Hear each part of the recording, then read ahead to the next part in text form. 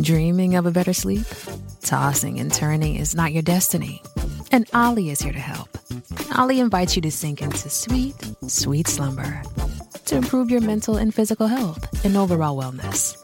More than just melatonin, Ollie's ingredients help you unwind your mind for a delightfully dreamy drift off. Sleep is on the way at Ollie.com. That's OLLY.com.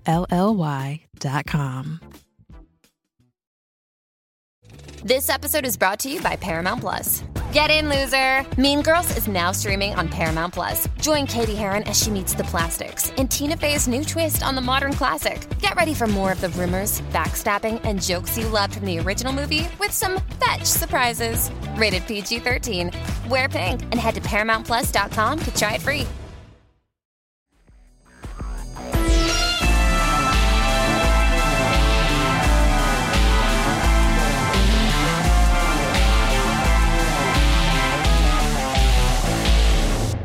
Hello and welcome to Geek History Lesson. I'm Jason Inman. Now, I know what you're saying to yourself. Hey, Jason, 2023 is Superman year, and this week you promised us an episode on Superman Blue. Well, first off, I'm sorry. But second, I just have to say that some problems got into our schedule. I don't know what some problems got into our schedule means, but let's just say, Ashley and I had some complications developing some lessons in the real world. So we have to put the Superman Blue episode on pause. We will do it, but we didn't want to leave you hanging, especially with midterms for the Mine University coming up. And also especially with the new Ant-Man and the Wasp Quantumania movie hitting town very, very soon. So instead, we thought we would feature you and gift to you a new mega episode. This episode is going to feature 2 retro geek history lessons from the far back days of 2015. We're going to give you Scott Lang Ant-Man and Janet Van Dyne the Wasp. That's right. So you can have a perfect primer for Quantumania, Study Mania as I call it, before Kang comes aside and slaps you in the face and breaks our entire multiversal madness heads apart. So enjoy part 1 of Past Jason and Ashley from 2015. Enjoy part 2 of Past Jason and Ashley from 2015, talking about Janet Van Dyne. Part 1's Ant-Man. Part 2, The Wasp. And also, you're going to want to stay tuned. Next week, we're going to be talking about a character that might be a big deal in 2023. Mr. Kang himself. That's right. Mr. Kang, as I'm calling him. So that's next week's episode. And then we'll get to Superman Blue eventually, probably before the end of the month. Don't worry about that. Did I mention that we're also going to do Cassie Lang's Stature? Scott Lang's daughter soon? Yeah, Ashley's going to be teaching that one. It's going to be a good one. So stay tuned for that. Until then, please enjoy Past Jason and Past Ashley talking about a little bit of Ant-Man and a little bit of Wasp. Take it away, Past Us's. Hello and welcome to Geek History Lesson. I'm Ashley Victoria Robinson. And I'm Jason. I'm not an invertebrate Inman. Welcome to your Mind University, the place where you come to learn, because this is Geek History Lesson, the podcast where we take one character from pop culture, storytelling, or just weird random bathroom walls, and we tell you everything that you need to know about them, that you need to go to talk about them in the future? I don't know where that went. Figure out why they were on the bathroom wall in the first place. There you go. Perfect. And today's subject is? Today's subject is one of the Ant-Men. Ooh. One of a myriad. Who? Tell us who. Scott Lang. Because we found out in the intro that there are 3 of them. We did, but I think we said Scott Lang in the intro. Scott Lang. Yes, the current star of the Marvel's Ant-Man movie. Yes. Ant-Man for quite a while. Not the first Ant-Man, the second Ant-Man after Hank Pym. And we're going to learn all about him. So let's just jump right into this podcast in the first section for the 10-cent origin. That is where we very quickly give you a Cliff Notes version of this character. So you can go to supercool.com/vidcon/kamikaze/New York Comic Con parties and talk about Scott Lang. Ashley, begin the 10-cent origin of Scott Lang Ant-Man. The 10-cent origin is that his full name is Scott Edward Harris Lang. Harris. Yeah. Okay. That's a heck of a name. Like Ed Harris. Colloquially known as Scott Lang, he is the second Ant-Man, as Jason said. His first appearance as Scott Lang was in Avengers number 181 in March of 1979. All right. And his first appearance as Ant-Man was in Marvel Premiere number 41 in April of 1979, the next month. Okay. So I didn't know that Scott Lang was that old. Was that old? Yeah, it blew my... I was like, the 70s? Scott Lang's an old man. Are you off by the old man superhero that we're talking about here? I am. Is that what you're saying? Well... You're like, oh, he's not as cool anymore. No. Oh, he's kind of old. He's kind of old. Okay. Like, yeah. No, I thought that was super interesting. That's right, people listening to the podcast. Ashley thinks that people born in the 70s are old. Only in 1979. If you were born in 1979... You're old. What about 1978? Are they old then? No, they're not old. They're quite young. Yes. Just They're young and dapper. Okay, cool. Just All right. 1979. Good to know. Good to know. Let's move on. He was created by David Michelini, who wrote under the pseudonym Barry Jameson, and John Byrne. Famous Superman, Wonder Woman dude. Yep. John Byrne. And Fantastic Four. His team, we should go Marvel. His team affiliations have been the Avengers, the Fantastic Four, Heroes for Hire, Defenders, and the Future Foundation, which is kind of the same as the Fantastic Four. Yeah, they're different. His abilities include, he's an electronics expert. Yes, he is. And with the suit, he has size manipulation and insect telepathy. Yeah. Nothing else telepathy. Just insect telepathy. Well, yeah, it doesn't work on ladies. No. Just insects. I bet he wished it does because he's divorced. Mm-hmm. He is the father of... Oh, that's kind of cruel. Okay. Well, he is. All right, it's a big plot point. Yep. All right. And he's got like 4 girlfriends. But he has a lot of ants. And many female and many queens. Yep. Scott is loved by the queens. And 2 named Sally and Thelma. Gross. Is that a joke? No, AUNTS. Ants. Aunts. Ants. Get it? Get it, Sally and Thelma? Never mind. Keep moving on. He's the father to Cassie Lang, who becomes a superhero of stature, who is a founding member of the Young Avengers. We'll learn more about her later.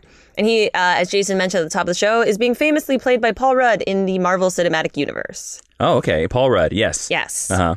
So that is your 10-cent origin. Why don't we move on to the meet cute? Yay, the meet cute. Tell us what it is. Now, the meet cute is a term that we stole from romantic comedies where we tell where we first met this character. Ashley, since this is your podcast, where did you first meet Scott Lang, Ant-Man 2? I own this podcast. I first met Ant-Man 2, or Ant-Man Squared, as I will call him from now on. Well, that would mean that he's double.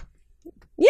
He's twice the Ant-Man that Hank Pym was. Sure. Whoa, that's a bold claim. We'll see at the end of this. We'll see at the end of this podcast if that's true. It's going to be a much shorter lesson than if it was a Hank Pym lesson. Okay. All right. I read The Young Avengers: The Children's Crusade for the first time, and Matt Fraction's FF run in the same year. Now, in his FF run, Scott Lang is in charge of the Future Foundation, Yes. the school of the Fantastic Four. If you do not know what that is, And more on that later. and in Young Avengers, what was he doing?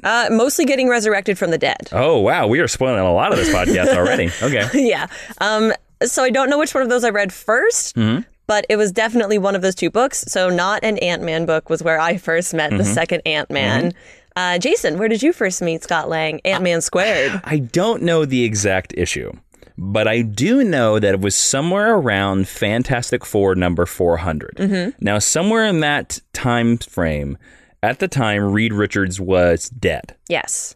He was long gone. Dr. Doom was dead. And it was Sue Storm and Johnny and Thing. And they brought in a couple ancillary members, and they became the Fantastic Four. Now, one of those members was in the classic Ant-Man suit. And I kind of have always known who Hank Pym was. I kind of knew who that was. And in one of the issues, the Ant-Man took off his helmet, and he was a ginger. Oh, no. And I was like, Hank Pym's not a ginger. Because spoiler alert, if you only know the MCU, Scott Lang has red hair. Yeah, Scott Lang's a ginger. And that's how I figured out who Scott Lang was. Now, he wasn't a permanent member of the Fantastic Four. Like, it was kind of like they brought him in for a couple missions and were like, you're not good enough to put a 4 on your chest, buddy. So it's kind of funny that he is later on becomes basically the leader of the Fantastic Four. Spoilers, he's on the Fantastic Four like 6 times. Yes. It's a thing that happens. Scott Lang, interestingly enough, the Fantastic Four, for only being a foursome, does this weird thing where they'll pull people in. And Spider-Man's one of them. Yes. Also, She-Hulk is one of them. Yes. And they're sort of like honorary members of the Fantastic Four at any time. Well, they're like auxiliary Avengers. Exactly. And so the Fantastic Four can basically pull them in. They can replace one of the four, and boom, it's like nothing ever happened. Yeah, like if someone's randomly lost in the negative zone. Like there are actually really 18 members of the Fantastic Four. And the Fantastic 18. And let listeners know, we have a massive Fantastic Four episode coming up. I don't even know if I would call it an arc. I don't even know if I'd call it an episode. I'm doing research for that right now, and I went through the list of everybody that's been a Fantastic Four member, and it is crazy. Oh my God. Can we have like bonus content where you just read the list? That will actually be the 10-cent origin. Awesome. Oh my God. I'm so excited. It's a long 10-cent origin. But we're talking about Ant-Man We're going back to Scott Lang. So that in somewhere around issue 400 of Fantastic Four. Cool. That's where I met Scott Lang. Great. Shall we move on to the History 101? Yes, the History 101 is the main meat of the lesson, where Professor Ashley herself will read to us from the tomes of Scott Lang and reveal his secrets and his origins and his base roots. We haven't had Lord Carlton on in a long time. Lord Carlton down here. Lord Carlton. That's a joke from our pilot episode, folks. Go find it on Stitcher and iTunes. This is quite a silly episode. It's like somebody let in the shrinking gas, the Pym particles. The shrinking gas, really? That's cool. That's kind of appropriate for Ant-Man, though. All right, Scott Lang. I'm curious about the History 101 because, to be honest with you, I don't know much about Scott Lang. I knew more than I thought I did, okay, as cool. it turns out. Scott Lang was born in Coral Gables, Florida, which is a real place in Florida, in Miami-Dade County, and is southwest of downtown Miami. Okay. Which lets you know that he's a crazy person because all crazy people come from Florida. Mm-hmm. There's nothing about his childhood anywhere. Yeah, it doesn't matter. But the superheroics is the important part. Yes. So as an adult, he worked as an electronics expert, but failed to support his family. Which, point of fact, even in the 70s, I'm pretty sure, repairing VCRs and upkeeping computers and building circuitry, I'm pretty sure that's a decent job. Now, he was an electronic, so he was good at electronics. He wasn't because you kind of described an electronics repairman. I thought he was an electrical engineer. Well, the way they depict this very first story, he has the intelligence and skill to be an electrical engineer, but he doesn't have the degree. He doesn't. He's not trained, and so he's kind of working as like a rinky-dink. No, that's not the right word, but he's working class Joe fixing stuff for for whatever reason. Even though he's an electronics expert, can't support his family. Like most Marvel heroes, not living up to his full potential. Yes. That's a common theme in Stan Lee's universe. So what do you do if you can't support your family as an electronics expert? You turn to burglary. Oh, of course. I wonder if he knows your friend, the Black Fox. Oh, yes. So he's promptly caught, so he's not a good burglar. So his first time out, caught. I think third time out. Oh, okay. You got 2 tries. Yeah. All right. And the police, put the spotlight on him, and we freeze framed on him like deer in the headlights. And we're all imagining that Michael Pena was there too. Telling the story, and everyone's lip syncing to him. Yep. He is sent to prison, which, I don't know if this is your first offense. Do you go all the way to prison for burglary? Depends on how severe the crime is. Also how much you stole. Okay. If the monetary value is high enough, yes. Wow. I thought that seemed really extreme. No. If you steal something I would say probably over... Like a work of art? If you steal something, I would say a monetary value of $10,000 or more, you're going to prison. Wow. Shit. Yeah. So he went to prison. He served 3 years and was let out early and paroled on good behavior. Cool. Good for Scott Lang. Very similar to the movie. While he was in prison, he did additional studies. He got a degree. Okay. Great story point. Yep. In technology and computer sciences, and upon his release, he was hired by Stark Industries to work in their design department. Oh, we know a little person that runs that place. Yeah, do you want to tell us who? He's named Tony Stark. His name's Iron Man. Tony Tiger. Tony the Tiger. Tony the Tiger Stark. Iron Man. Robert Downey Jr. And fun fact, one of his first jobs working for Stark Industries was to install a new security system in Avengers Mansion alongside Tony Stark. Oh, interesting. Interesting. Okay. However, we have some good stuff.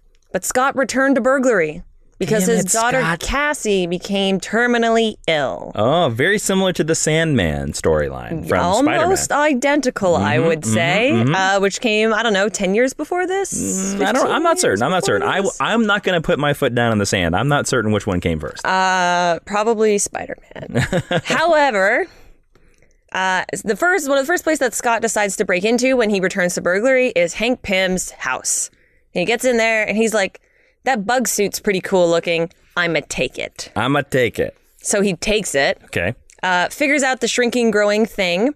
And his first outing as Ant-Man is to break into Cross Technological Enterprises. Okay. Which, if you've seen the movie, may be familiar to you. Darren Cross, yes. And the reason that he breaks into Cross Technological Enterprises is because he is looking for Dr. Erica Sondheim. Sondheim, like the composer. Yeah, I was going to say, like Stephen Sondheim? Yes. His famous comic book daughter. I'm going to say yes. And the reason that he's looking for Dr. Sondheim is because she's the only doctor in the whole world capable of saving Cassie.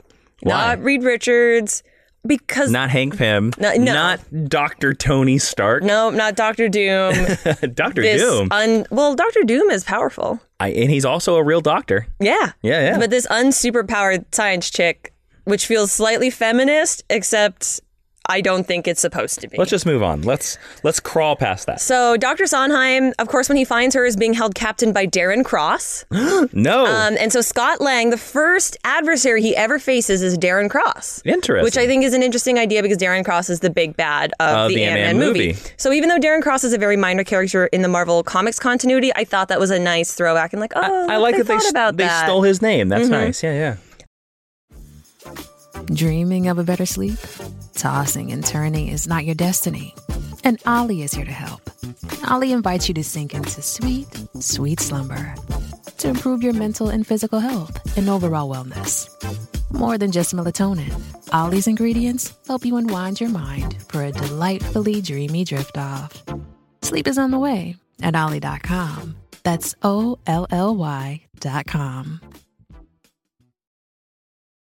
This episode is brought to you by Paramount Plus. Get in, loser! Mean Girls is now streaming on Paramount Plus. Join Katie Heron as she meets the plastics in Tina Fey's new twist on the modern classic. Get ready for more of the rumors, backstabbing, and jokes you loved from the original movie with some fetch surprises. Rated PG-13. Wear pink and head to ParamountPlus.com to try it free. Hey, it's Kaylee Cuoco for Priceline. Ready to go to your happy place for a happy price? Well, why didn't you say so? Just download the Priceline app right now and save up to 60% on hotels. So whether it's Cousin Kevin's Kazoo Concert in Kansas City, go Kevin, or Becky's Bachelorette Bash in Bermuda, you never have to miss a trip ever again. So download the Priceline app today. Your savings are waiting. Go to your happy place for a happy price. Go to your happy price, Priceline. So, of course, Scott saves her. You know, he does pretty good on his first outing as Ant-Man. Cassie is saved, and we never hear from him again. Lesson over. Darren. No. Ant-Man. That was a joke. Oh. Kidding. Obviously. He's not done. No, Scott's like, you know what? I did a good thing, and I saved my daughter, and I beat the shit out of this bad guy, so I'm going to take this bug suit back. So he breaks back into Hank Pym's house. He gives it back to Hank to steal it again? He tries to give it back to Hank. Okay, and does Hank... And Hank's like, well... I mean, you did a bad thing, but your motives were good and you were motivated by love. So you can keep my Ant-Man suit because I'm working on this Yellow Jacket thing because I'm pretty angry. Oh, this was during the crazy times. We're just pre-Yellow Jacket right now. Okay. His only caveat to giving Scott the suit is that he has to use it to uphold the law. Can't use it for any more burglary nonsense. What? And Scott's like, I like that burglary nonsense, though. I guess. I'll take that, and I'll take some Pym particles. Your Scott Lang is very apathetic. He's just like, I'm okay. I guess I'll save my daughter. Oh my God, I punched my mic. She literally just punched her mic. I'm really enthused. I actually really like Scott Lang, but to me, he's such a lackadaisical, accidental superhero that he's like, I guess. Accidental Superman. I like that. Yes, exactly. So in the beginning of Scott's tenure as Ant-Man, he basically just makes a bunch of random appearances to back up Iron Man because he works for Tony Stark and Iron Man. And he probably knows his schedule. Yeah, he's his personal assistant. He's making all the calls and everything, getting his coffee. So whenever the Avengers are like, Tony, can you do this thing? And he's like, yeah, hey, Scott. I'm going to delegate. Can you do this thing? Scott will just do it. Delegating superheroics. Yeah, that cat in a tree, it's beneath me. Go do that, Scott. Including a story where he has to save Tony Stark from being trapped inside the Iron Man armor because he's an electronics expert. The 80s. How did Tony delegate that? Well, he took out his 1980s gold brick cell phone, and he's like... Oh, no, we're pre-cell phones here. I'm sorry. So he hit his little Avengers communicator because almost immediately Scott's made an auxiliary Avenger because Iron Man vouches for him. And he's like, he's on his little communicator that calls a little watch of the cart or whatever. And he's like, Scott, I'm stuck. Well, help. It's not because like Iron Man vouched for him. It's because literally Scott could lock all the doors and never open them again in all the doors of Avengers Mansion. Yes, because he installed the security system. And believe me, you do not want to get between an Asgardian or any kind of a Hulk in the bathroom. Gross. Yep. We're actually going to talk about we're going to get to the bathroom? The Hulk's medical problems later on in the lesson. Foreshadowing.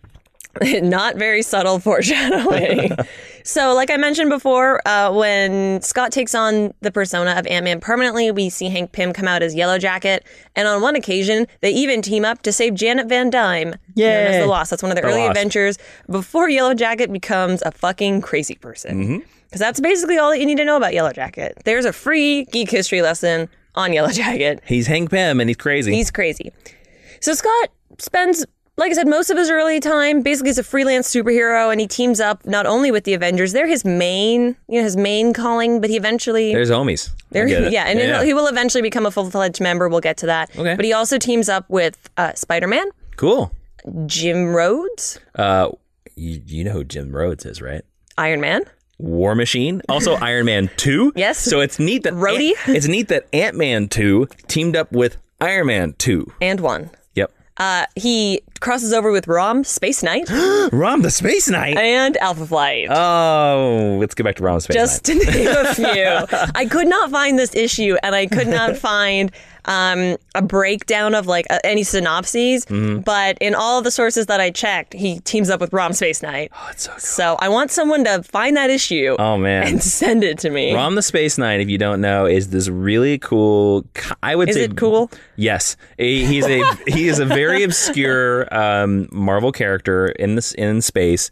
And I believe, I do not confirm me. Pulling so this from comments- memory. Yeah, pulling it from memory. His rights are owned. He was a licensed comic book by Marvel, and his rights. Yes, because it was a toy. Yes, and his rights are owned by another company, which is the whole reason why we will never see Rom the Space Knight in a Guardians of the Galaxy movie. But you will always find Rom comics in the quarter bin. Even though James Gunn, apparently, yes, you will. James Gunn tried. Oh, really? He tried to get Rom in the first, because Rom, of the 70s and 80s, like Marvel cosmic-y comics, Rom the Space Knight is the most popular. So that's a neat that Scott Lang teamed up with him. He did.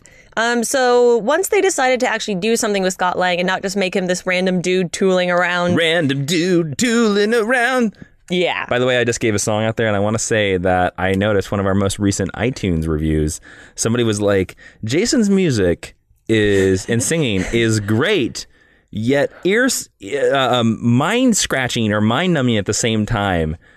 And I don't know which way I go each time. Well, so at least 2 or 3 times a month, somebody will tweet West Coast Avengers dun dun dun to me. Was Scott Lang in the West Coast Avengers? So I don't believe so. Ah, damn it. All right. Sorry, I can't do the theme song unless they were in It's it. mostly a Vision, Hawkeye, Scarlet Witch bag. We're getting so off track here. Right. So we're going down the wrong anthill. the wrong anthill.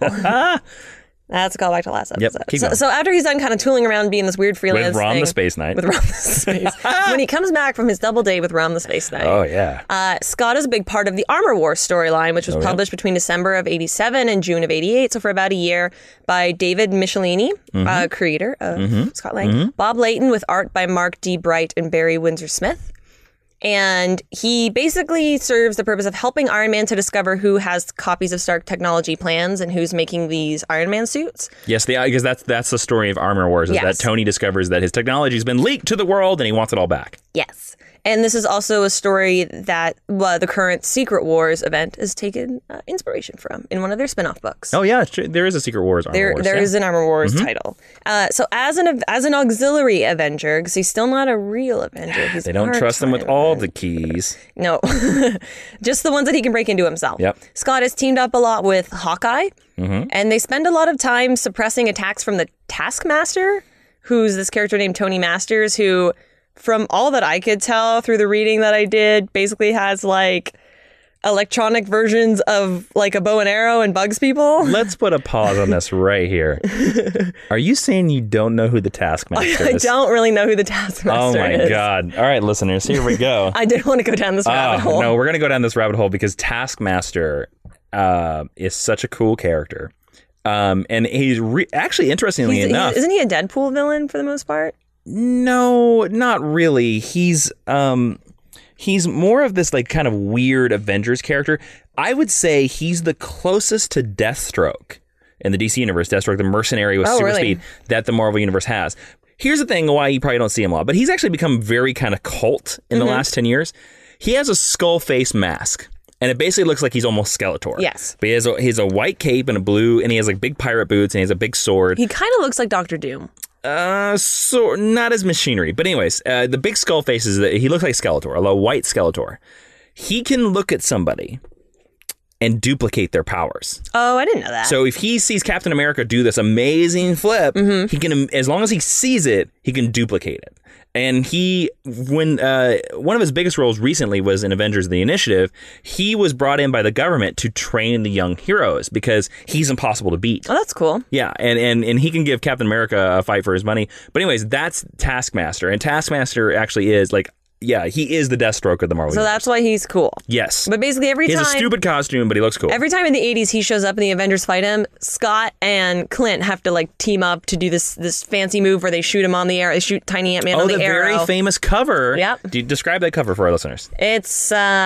It's Hawkeye shooting an arrow, and Ant-Man is standing on the tip of the arrow. Yep, Ant-Man is riding on the arrow. But the perspective is where the arrow and Ant-Man are pointed towards you. Yeah, it's really cool. And so that he can shrink, and he can go inside and ruin whatever technology is kind of going on. So their big deal as a team is to fight the Taskmaster. Fun fact: there's also a really dumb subplot where he accidentally shrinks Spider-Man and can't bring him back to normal size. And there's some pretty funny pictures of that. That actually sounds pretty funny. Yeah, it is. It's totally dumb and has no consequences. But if you're looking for a laugh, that's a good one to try and find on the internet. And he starts teaming up with the Fantastic Four after this. Okay.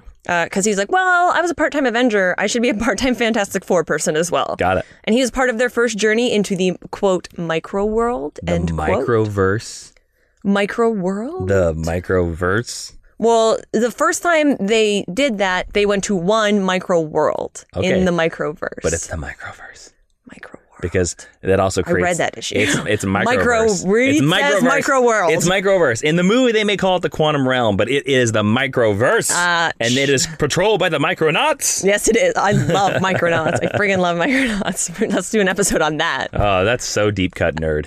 As Jason mentioned earlier, he even briefly replaced Reed Richards as a technical consultant when Reed was missing and presumed dead. Yep. But of course, Reed is never dead. And during this time, Christophe Venard, who is... Yeah, I know who that is. Dr. Doom's heir. Dr. Doom's adoptive son. Yes, not his actual son. Who dresses up in a costume exactly like Dr. Doom. But he is a citizen of Latveria that Doom saw like a lot of potential in, and he's almost as smart as Dr. Doom. But he's kind of good, so that's the reason why like the Fantastic Four has teamed up with him. Yes. The important thing about the fact that Christophe is around is that he designs the new Ant-Man suit for Scott, so he gives Scott the first different costume from the original Ant-Man outfit. Oh, interesting. I didn't know that. Cool. Even though they hate each other. Like Scott hates him because Scott's very protective of Valeria because Valeria reminds him of Cassie, and Christophe kind of like is very friendly towards Cassie or Valeria. So that. And in a later story, Scott temporarily forms a new Fantastic Four team with the Human Torch, She-Hulk, and Namorita. Which is Namor's cousin. Yes, his Spanish cousin. And she's blue. Really? Oh, she is. Yep. When Sue, Reed, and Ben are trapped in the negative zone, which makes me wonder where Matt Fraction took inspiration for his run from. Hey. More on that to come. All right. So remember when we talked about the Hulk earlier? Now we're going to talk about the Hulk again. Oh, okay. Ant-Man's bathroom adventure. Here we go. There's this really weird, I think it's a Fantastic Four storyline. Okay. Where the Hulk is suffering from Lou Gehrig's disease, which is now known as ALS. Okay. Just go with me, okay? All right. So Scott has to shrink down to microscopic size and rearrange the Hulk's DNA. Bruce's, yep. And he takes the bad DNA out and replaces it with DNA from Bruce Banner's dead father to cure him of Lou Gehrig's disease because there's no cure. And he does this while Reed Richards is like in his ear on a radio telling him what to do. And then the Hulk doesn't have ALS anymore. Yay, comics. People of Earth. I will find you. We have now discovered the cure for all diseases. I cannot believe. Take out the DNA and put in the new DNA. This has been in a comic book for years, and nobody's done this since. George Clooney and ER lied to me. That is pretty stupid. I'm sorry. That's probably, other than Shrinking Spider-Man, that's probably the stupidest thing we're going to talk about. That's pretty ridiculous. Take out the DNA, put in necrotic DNA. Yes. Yeah. Okay. Because, you can just mix DNA of someone who's currently alive. Hey, it worked in Jurassic World. Yeah. Yeah. During this time, Scott's ex-wife, whose name is Peggy Ray, she divorced him. She got full custody of Cassie. And Scott was like, well, I don't have custody of my kid anymore, so I literally have nothing to do. So I'm going to become a burglar I'm going to become a full-time Avenger. Oh, okay. I wish he'd become a burglar again. Yeah. Instead of just being a reserve member, he becomes a grown-up Avenger. And the important thing to know about when this happens is he clashes with this character named Jack of Hearts. Oh, who you may remember from our She-Hulk lesson. We are now in the Jeff Johns Avengers run. Yes, we are. Yep. And what I said in the She-Hulk lesson was the thing you need to know about Jack of Hearts is that he can absorb radiation. And then friend of the show, Dre Lopez, said to me, the thing you need to know about Jack of Hearts is that he explodes. Remember that. It's going to be important. Yep. Scott goes on to appear in Brian Michael Bendis' Alias series because he's dating Jessica Jones. That's true. I forgot about that. And I didn't know that because I've never read that series. Makes me wonder if Paul Rudd will make a cameo appearance in the Netflix series. Probably not. But not as her boy. But wouldn't it be great if he was just in a scene, like if they were awkwardly leaving a date or something? Like just half a scene. It would. I think if that was going to happen, we would have heard of it now. It could, and they're keeping it really secret, but I have a feeling it's not going to happen. Well, I think it'd be cool if it happened. I would love if it happened. That'd be really cool. And he does interact with the Purple Man, but that's going down that road. Who is Jessica Jones' villain? Big villain. We will do a Jessica Jones episode when Jessica Jones comes out. And we'll talk more about that. The important thing to know is that he dated Jessica Jones for like a minute. Yeah, like a couple issues. Yeah. Yeah. So then, Jack of Hearts, right? We just talked about him. He explodes. So Jack of Hearts, or Jack of Hearts, who's actually a zombie being controlled by Scarlet Witch, as it turns out. During the storyline of Avengers Disassembled. Yes, right at the beginning. Brian Michael Bendis. Yeah.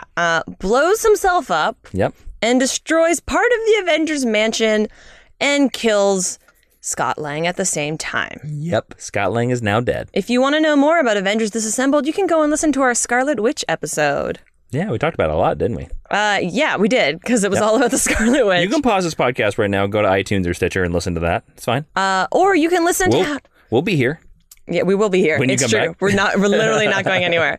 Or you can listen to how you could help this podcast keep going forward instead of going backward into our episodes. Well, you know how you could help this podcast. How, Jason? By not blowing up. That would be helpful. First and foremost. Number one. Don't blow up. Don't blow up. It's always a good thing. Number two, you can go to patreon.com/Jawin. That's patreon.com/JAWIIN. You're so white. Try to turn it into it. What? I'm so white. You're white too. Be quiet. So, and you know who else is white? Scott Lang. And you can learn more about Scott Lang and other people by going to our Patreon and supporting the show. It helps keeps the light on. Every dollar that you give comes back to the show. We have a lot of cool perks. $15 gets you a Geek History Lesson mug and some Geek History Lesson tea every 6 months. Home blended. $3 gives you a doodle by myself. And also... we are currently running a contest where you can all listen to the Miles Morales episode till the end of July, I believe. Till August 1st, yes. Till August 1st, you can win a Miles Morales trade paperback and a Miles Morales doodle on top of your regular doodle. There's so many things to do. Patreon.com/Jawin. Every little bit helps. Thank you so much to our patrons that help this podcast keep going forward, not shrinking into the future. And we've had a lot of new patrons. Cool. Recently, and that's hello, new patrons. Thank you, new patrons. So awesome.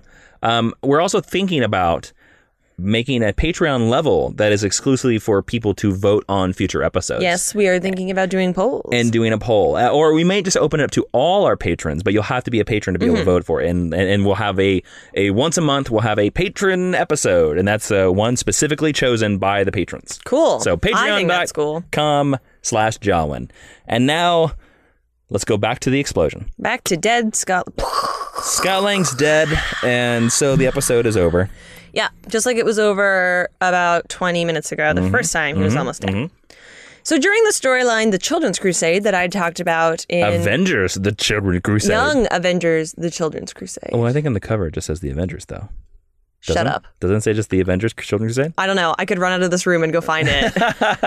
I wrote down Young Avengers, The Children's Crusade. Well, it's their storyline. Let's just we'll move forward. That we talked about in the Meet Cute. The Scarlet Witch and the Young Avengers team, they go back into the past, right to this exact moment where things are exploding. And Cassie, the aforementioned daughter of Scott Lang, who is now Stature, shrinking, growing, cool girl. Well, you learn that she had been stealing Pym particles from her dad for years. Yeah. And she really loves her dad. So she sees him right as right as things are exploding. She hugs him. And then Wanda pulls all of the Young Avengers and Scott through to the present, effectively retconning his death in that panel and making it so that Scott never died. I think it makes it look like, to the outside world, it looks like he did blow up, but he actually zipped through time. Yes. But, readers had been laboring under the idea that he was dead for some time. Well, exactly, yeah. And basically him not being dead means the Young Avengers don't really happen. Yeah. But, yeah. Anyway, immediately after being brought back to life, back to what we shall call the present for this exact second, Scott is caught up in a battle that immediately ensues due to a misunderstanding between the Young Avengers, the Adult Avengers, the X-Men, X-Factor, Magneto, and Doctor Doom. And Doctor Doom, it looks like he kills Scott again immediately, and it's one of those like, oh, it was fated to happen and he was always going to die kind of thing. But psych, he actually kills Cassie. Stature, one of my favorite characters. And she dies, and so... I'm going to put this out there. I don't like this, and I've never liked it. I think Scott Lang should have stayed dead. But Jason, we need a white guy to lead our movie. I think a blonde girl would be just as powerful. We're Marvel. We let white guys lead our movie. Oh, shit, I forgot. Sorry, Marvel. Sorry, throwback to the last episode. So Cassie dies in his arms, and Scott's whole deal in life as a comic character is that he's protecting Cassie. Yep. And he fails. Yeah, hardcore. In the most complete way possible. He fucking fails. You don't fail much more than death. Than your child dying in your arms. So that happens. In his very next appearance, Scott joins the New Defenders alongside Doctor Strange, Silver Surfer, Namor, not Namorita, Red She-Hulk, and Black Cat. That's the Matt Fraction run that ran for 12 issues. Yeah, for a second. It's actually pretty good.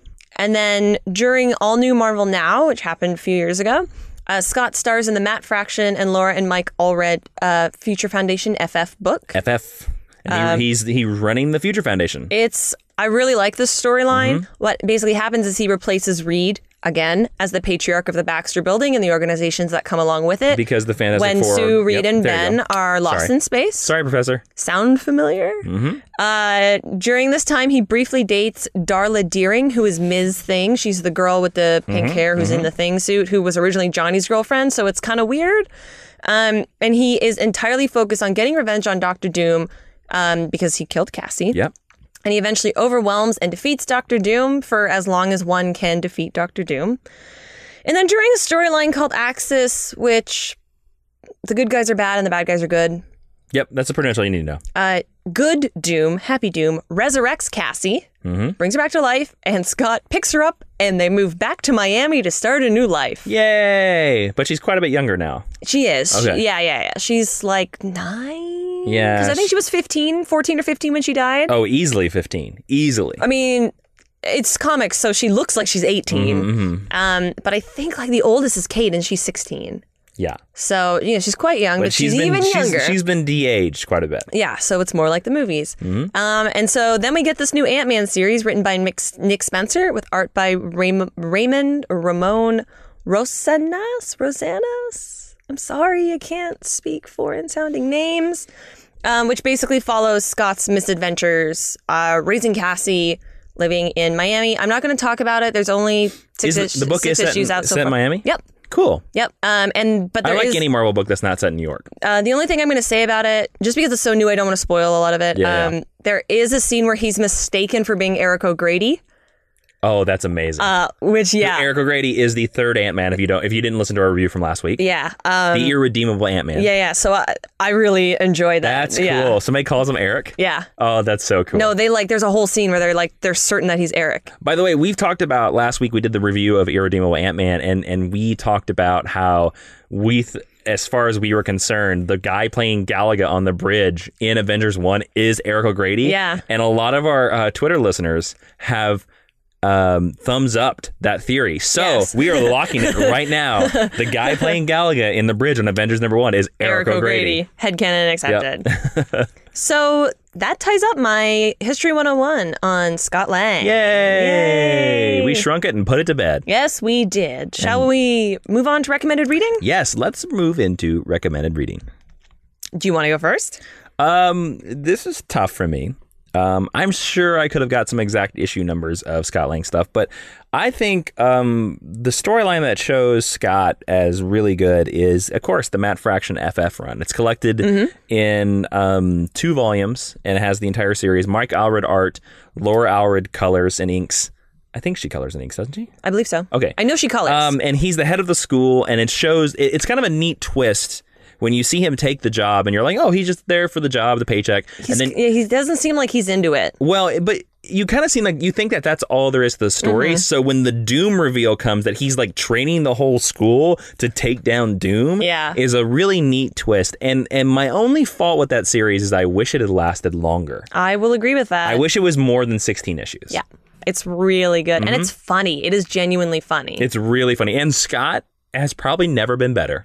I would agree. Than that series. And I was going to recommend that, but Jason took it from me. Sorry. So I'm going to recommend checking out Young Avengers, The Children's Crusade, because I like it and because it's a really... Or maybe The Avengers, The Children's Crusade. Check Google. Yeah, someone tell us on Facebook. And because it's a really beautiful moment for Scott, and Scott Lang doesn't get enough beautiful character moments, so I think just for that, it's worth it. Nice. Plus, it looks really pretty. Cool. Yeah. If you only have a 401k, you're not getting the most for retirement. Wait, what? Add a Robinhood IRA on top, then they'll boost it by 3%. You can do that? And if you transfer in any retirement account, you get 3% on top of that. Is there a limit to the match? No limit. Robinhood Gold gets you the biggest contribution match of any IRA on the market. Sign up for Robinhood Gold at Robinhood.com/boost by April 30th. Subscription fees apply. Investing involves risk. 3% match requires gold for 1 year from first match. Must keep IRA for 5 years. Match on transfers subject to additional terms and conditions. Robinhood Financial LLC, member SIPC. Yay. What's next for this podcast? Discussion. Let us move into discussion. Well, Ashley. Well, Jason. We have a special treat. No way. For the discussion. I'm so surprised. Yes. As we entered the discussion for this Geek History lesson, we thought we needed an expert. We're not experts? We're not experts on this stuff. Oh, we needed research. A true blood comic book fan. So you will know this expert as the writer and creator of such comics from Image Comics as Nailbiter and Birthright and Ghosted. And he is writing the upcoming Illuminati series from Marvel. Please welcome Joshua Williamson. Hey, Josh.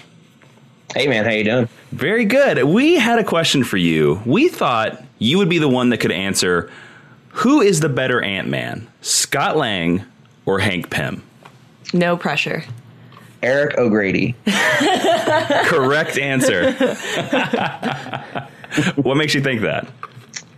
I don't know. I liked Eric O'Grady because I kind of just like his horrible attitude. I like characters who are kind of... Am I allowed to cuss on this? I guess I should. Oh, go for it. Yeah. Oh, I like characters who are kind of pieces of shit. And I've always been sort of attracted to, like, you know, reading about those characters. I always kind of enjoyed watching these sort of, like, smooth... but also kind of screw-uppy characters, like, you know, these little... he was sort of this criminal, but also worked for S.H.I.E.L.D., you know? I always really enjoyed reading that book. He is the pure scumbag of all the Ant-Men. Yes, which is saying something a little bit. Yeah. It's funny when we were talking about some of this stuff, like, well, you know, when you're evaluating who is the better Ant-Man, you almost have to think about who is the worst Ant-Man first. Who do you think is the worst Ant-Man, then?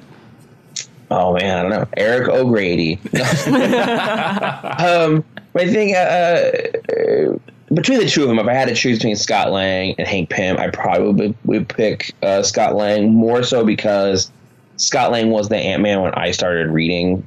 When I started reading Avengers pretty heavily, he was the Ant-Man. So it's always that thing, right? Like, whoever is that character when you start reading, that's usually the character you most gravitate toward. Like with Legion of Superheroes, whichever version of Legion of Superheroes was around when you started reading comics is kind of the one you think is the best. Same as the Doctor.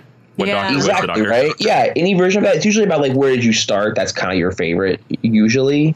It's really odd that you would start reading something and then be like, well, I hate this character. And then you're like, but there were other versions. I like those versions. Like, I think it's kind of rare for you to be attracted to something if you don't like whatever is the current thing. Mm-hmm. So Scott Lang is kind of like that. I don't know, man. I think that guy had heart. He wasn't as obsessive. Hank Pym, especially when you think about Hank Pym now, like everything that's happened to him. Like, not the character he was in the 60s, but the character he has, like, become over time and all this sort of topsy-turviness of him. It's like, listen, that guy created Ultron. Ultron killed a bunch of people. I think that, like, automatically, like, eliminates him from, like, Hero of the Year award. Whereas in Scott Lang, it's just like, I just want to take care of my daughter. Well, it's also interesting because Scott Lang is very much a kind of a normal Joe, whereas Hank Pym is very much like the super scientist, just like Reed Richards, just like Tony Stark, let's just not like Bruce the fact Banner. that Scott Lang is incredibly intelligent, and that's the reason why he's allowed to be Ant-Man through the good graces. But he wasn't a Hank super Pym. scientist, is It's it? true. He's not the scientist supreme of the Marvel Universe. Yeah. No, he causes the most destruction. It's interesting with that guy because he is sort of a weird mix of, like, he must have, like, crazy inferiority complex, right? Oh, man. Yeah. He's hanging out with Reed Richards. He's hanging out with Bruce Banner. He's hanging out with Tony Stark. And it's very clearly like he is he's the weak link. As smart as them. And his whole deal is that he shrinks. Yeah. Right? So it's like he's sitting there doing all this stuff. That's what he created. He didn't create armor. He didn't create the Fantastic Four. Reed didn't really create the Fantastic Four. But, he didn't do all those things. He sort of made these two things. He made these two things, right? You can talk to ants, and you can control your size. The other thing about Hank, the thing with this is that Scott Lang has, as far as I know, and you guys are the Geek History Lesson people, so maybe you guys can tell me this, Scott Lang has never been any other superhero, right? He's only been Ant-Man. That is correct. Mm-hmm. Hank Pym, if he wanted to be the best Ant-Man, he wouldn't have been Giant Man. He wouldn't have been Yellow Jacket. I understand there's like multiple personalities. Oh, that's a really interesting idea. He wouldn't have been Wasp. That's briefly. Wasp, right? Yep. The Wasp thing I kind of get a little bit, but at the same time, I'm like, really? That's actually one of my favorite Avengers runs, that Mighty Avengers Dan Slott run, where he becomes the Wasp, though. Mm-hmm. Oh, yeah. I am a big fan of Avengers Forever. And Me too. He is Yellow Jacket in that, and he's a total jerk in that. Yep. And he's not even aware that he is not. That's the whole thing. It's the multiple personality thing at that point, right? But I love that book, and I liked that one a lot. I liked him as Yellow Jacket. Well, it's also interesting in that book because Hank Pym as Giant Man is also in that team. So it's like Hank Pym from like years down the road is watching his younger self be this complete schmuck. Right? The book is so good. Yeah. That's like, I don't want to say it's my favorite Avengers story. But it's up there? It's really high up there. I read that like right after I graduated high school. And it was like one of those things. I remember reading the Kang issue where he basically explains like his history and why he does what he does. And I just remember really liking that. But really, again, I like characters who are kind of bad guy characters. I'm always interested in that side of things, and that's the thing about with the Kang issue, with Yellow Jacket and that series kind of being a jerk, and then back around to Eric O'Grady. Eric O'Grady is sort of this, piece of crap. And now, he's the Black Ant now. But still, but then again, it's like, well, then the lone survivor is Scott Lang. He's the only one of the three of them who has gone on to be just Ant-Man. But it's funny that it seems to be a prerequisite that to be Ant-Man, you kind of have to be shady. Because even though Scott is definitely the most noble, like that's a good point. He was in prison. He's not that squeaky clean. Like, the prerequisite to be a Bat character is you have to be all tortured and have like dead parents. And it's like the prerequisite to be an ant person is that you kind of have to be a jerk. But I guess he is sort of again, like he has nobler reasons for being Ant-Man. Yeah, he's got the best motivation for sure. Yeah, he wants to, do things for his daughter, and there's all this stuff about his daughter and having, kind of being a better person, right? Because it looks like to me like he kind of started as this one thing and he's trying to work his way to be a better version of that, or be, it's that whole thing that Luke Cage, and I talk about this a lot, but Luke Cage said to Jessica Jones in Bendis' Avengers is that you should want to be the best version of yourself. And that is what I think Scott Lang is doing. Like, he knows he was this thing over here. He knows he was kind of a shady person that was in prison, and now he wants to be something better. Whereas in Hank Pym, I think Hank Pym is always conflicted about who he is, because part of his motivation for being a hero is to be a hero. Yeah. Right? Like, he doesn't want... I don't think, his motivation wasn't, like, to save the world. It was he wanted to be a superhero. He wanted people to think he was smart, so he made things.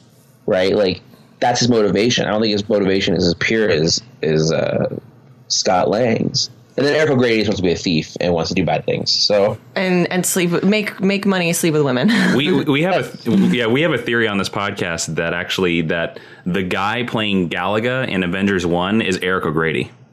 Yeah, that'd be funny. That would actually like completely fit, and it would be crazy if that actor like somehow went on to do like other stuff after that and was like, wouldn't that have been nuts if after Avengers had ended, that guy got a job on like a CW show or something where he was like not a lead but a secondary lead, but like a fan favorite lead, right? And that'd be easy. They could just be like, "Oh, cool, we have Eric O'Grady now." Yeah, sort of. But if it's a CW show, it's probably a DC property. There you go. Oh, you're right. Yeah, I'm fine with that. It's cool. It's crossover. It's multiverse. Right? Marvel's got one too. So let me ask you this, Josh. Do you think that it was a smart choice for them to go for Scott Lang as the star of the Ant-Man movie instead of Hank Pym? Yes. Okay, why? Exactly what I said. He has the most pure motivation. You don't have... He has a story that makes sense. He has an arc. It's like, I started as a criminal... I get back. I want to help my daughter. I want to be there for her and help her with money for her. So these are the things I'm going to do, right? It's a very simple, like, character motivation story arc. Hank Pym's didn't have the same motivations, right? Like, his thing was he wanted to be a hero. In the movie, I'm not even sure what his motivation was. He was an inventor and then all of a sudden became a spy. I don't know. Kind of. They don't really tell you. To grow a giant goatee, that's his motivation. Yeah. Yeah. He drew the madman goatee. But so it's like, I feel like, I don't know, I think it separated itself from the other movies in that there was a history there. Because all the other movies, it was kind of this thing of, it's interesting in the Marvel Universe how there is a history sort of building in the past. Like, they're kind of slowly starting to trickle in this stuff because you had the first Captain America movie. Then you had the stuff in Winter Soldier where it was like, oh, well, these are the things that happen in Winter Soldier. And then you have Agent Carter, right? So they're trying to build this past to where Tony Stark Iron Man wasn't the catalyst of these things. Yeah. Mm-hmm. And so I think by adding Hank Pym into the mix of that history, it gives them things to play with. I'm not sure how they're going to play with that, how they're going to display that, because it's not like they're going to have an episode of Agent Carter where like a very young Hank Pym shows up, right? Or who knows? They might. They might. That would be really cool. If they did like and he'd have to be super young. It'd be like, late teens, early 20s genius Hank Pym shows up in Agent Carter and is like helping them with stuff, right? I think that there's also some problematic stuff when it comes to Hank that they wanted to avoid. I think we all know what that problematic stuff is. So yeah. I think that there's certain questions they had to look at the history of those characters. And then you look at Scott and you say, this is a guy who has these arcs. He has these things. He is the current Ant-Man. He is. True. Let's go that way. Let's make him the current Ant-Man to save, to serve our own purposes because we can brand synergy. Yeah, we never know what came first. But Hank is such an interesting, odd duck character and how he has bounced around from these things. He's never really I don't know. You have to think about so how long was he Ant-Man consecutively for, right? Like, what is the history of him being Ant-Man before he was Giant Man? How long has Scott Lang been Ant-Man consecutively? Yeah, I mean, if you think about since 1979, right? Yeah, that's when he was created. Yeah, since 1979, he's not counting the times that he has been dead. He died. Yeah. So for the last 35 years, More or less. Scott Lang's yeah. been Ant-Man, yeah, basically. More or less, right? He wasn't anybody else. Yeah. I mean, it would make sense for him to be the Ant-Man then, right? Hank Pym, maybe a couple of years, maybe, until he became Giant Man. I have no idea, yeah. But from what year does Ant-Man show up? 63 or 64? He's a founding Avenger, so 64. All right, so 64 to 79 is not 15 years? 15 years, Yep. yeah. So there you go. You're talking about a 15-year stretch versus 35. I think that's so interesting because I think most people who are not like hardcore comics people still think of Hank Pym as being the penultimate Ant-Man, even though Scott Lang has obviously done a much longer tenure. Not anymore, though. I mean, that's the thing. Right now, I think with the comics, with the movie, like everyone's going to kind of lean toward it being that. I wonder if there is like one nerd out there that is like angry. You know, he's just like, oh, this is bullshit. Like, I Where's wonder. my Hank Pym?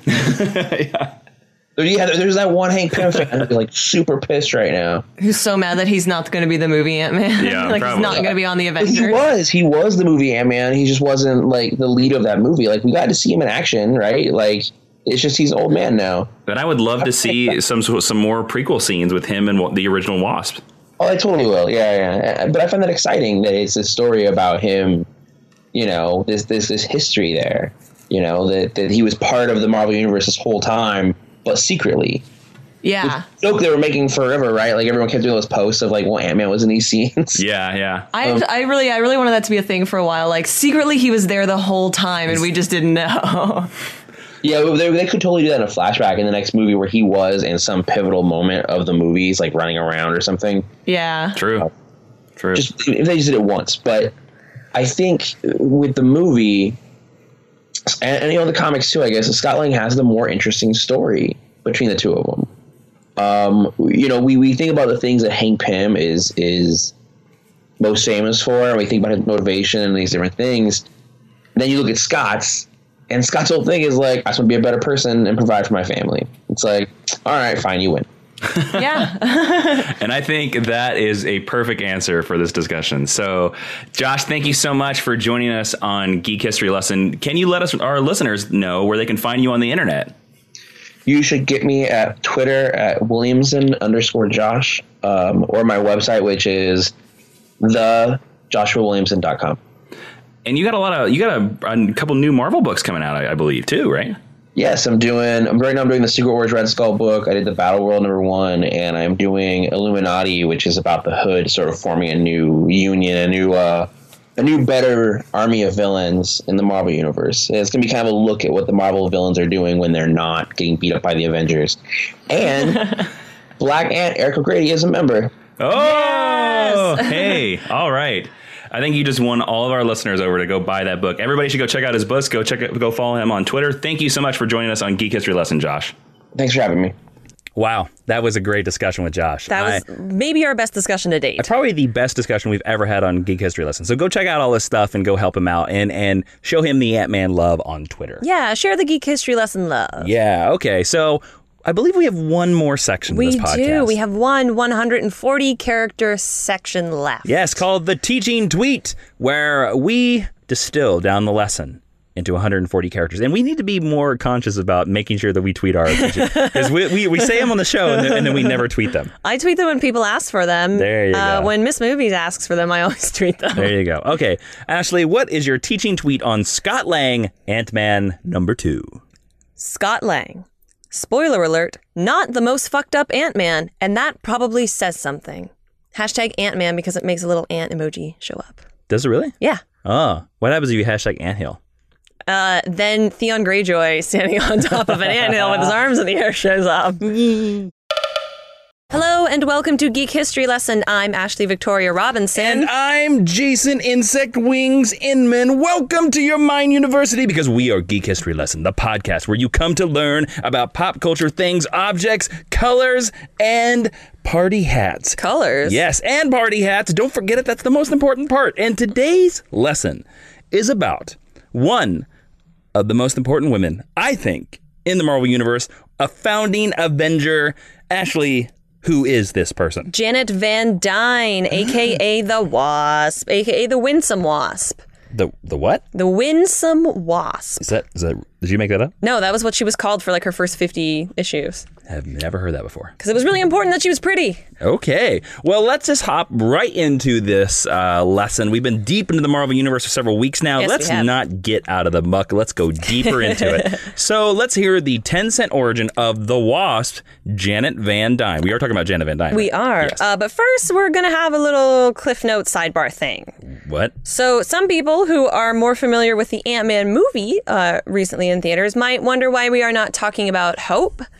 And the reason that we're not... Hey, Ashley, why aren't we talking about Hope? Well, I'm so glad that you asked, Jason. The reason that we're not talking about her is because Hope Pym only shows up in 16 issues, and she belongs on Earth 982, which doesn't have a lot of adventures on it. Janet is where the character in the movie takes a lot of inspiration from. And just for the nerds out there, the Marvel Comics universe has a multiverse just like DC, and their Earth is 616. Generally, we don't like to talk about that stuff because it just gets confusing. Yes. But so she's from a completely different Earth. She's from a completely different Earth. She's not from an important Earth, and she doesn't do very much. So that is why we were talking about So Janet. yeah, so they just took the name. They really did. Okay. So Janet Van Dyne. Janet Van Dyne, a.k.a. Wasp, is a human mutant, which I didn't know. Just like the X-Men, she is a mutant. Really? Yes. Even in the mainstream Marvel, because in the Ultimates she is a mutant. Yes. Even in the mainstream Marvel, Yes. she's a mutant. Yes. Wow, that's cool. She was created by Stan Lee and Jack Kirby and first appeared in Tales to Astonish number 44. Her famous partnerships include Hank Pym and only Hank Pym. Her team affiliations include the regular Avengers, the Avengers Unity Squad, Lady Liberators, Mighty Avengers, and the West Coast Avengers. West Coast Avengers, down. Our favorite of all Avengers team here in the Mind University. I was waiting for that. I've seen a lot of tweets about my theme song lately. I know, because you brought it up in a recent past episode. A recent past episode, yes. I don't exactly know how many episodes ago that was because it gets mentioned a lot. Yep. Her abilities include size manipulation, flight, bioelectric blasts, and insect telepathy. She was played by an actress named Haley Lovett in Ant-Man, whose face we never got to see. And we'll probably never see again. Probably. But I feel like that's worth mentioning. Sure. And she is ranked as the 5th greatest Avenger of all time. According to Marvel.com, she is the highest ranked female Avenger on that list. Well, I think is a little bit misogynistic.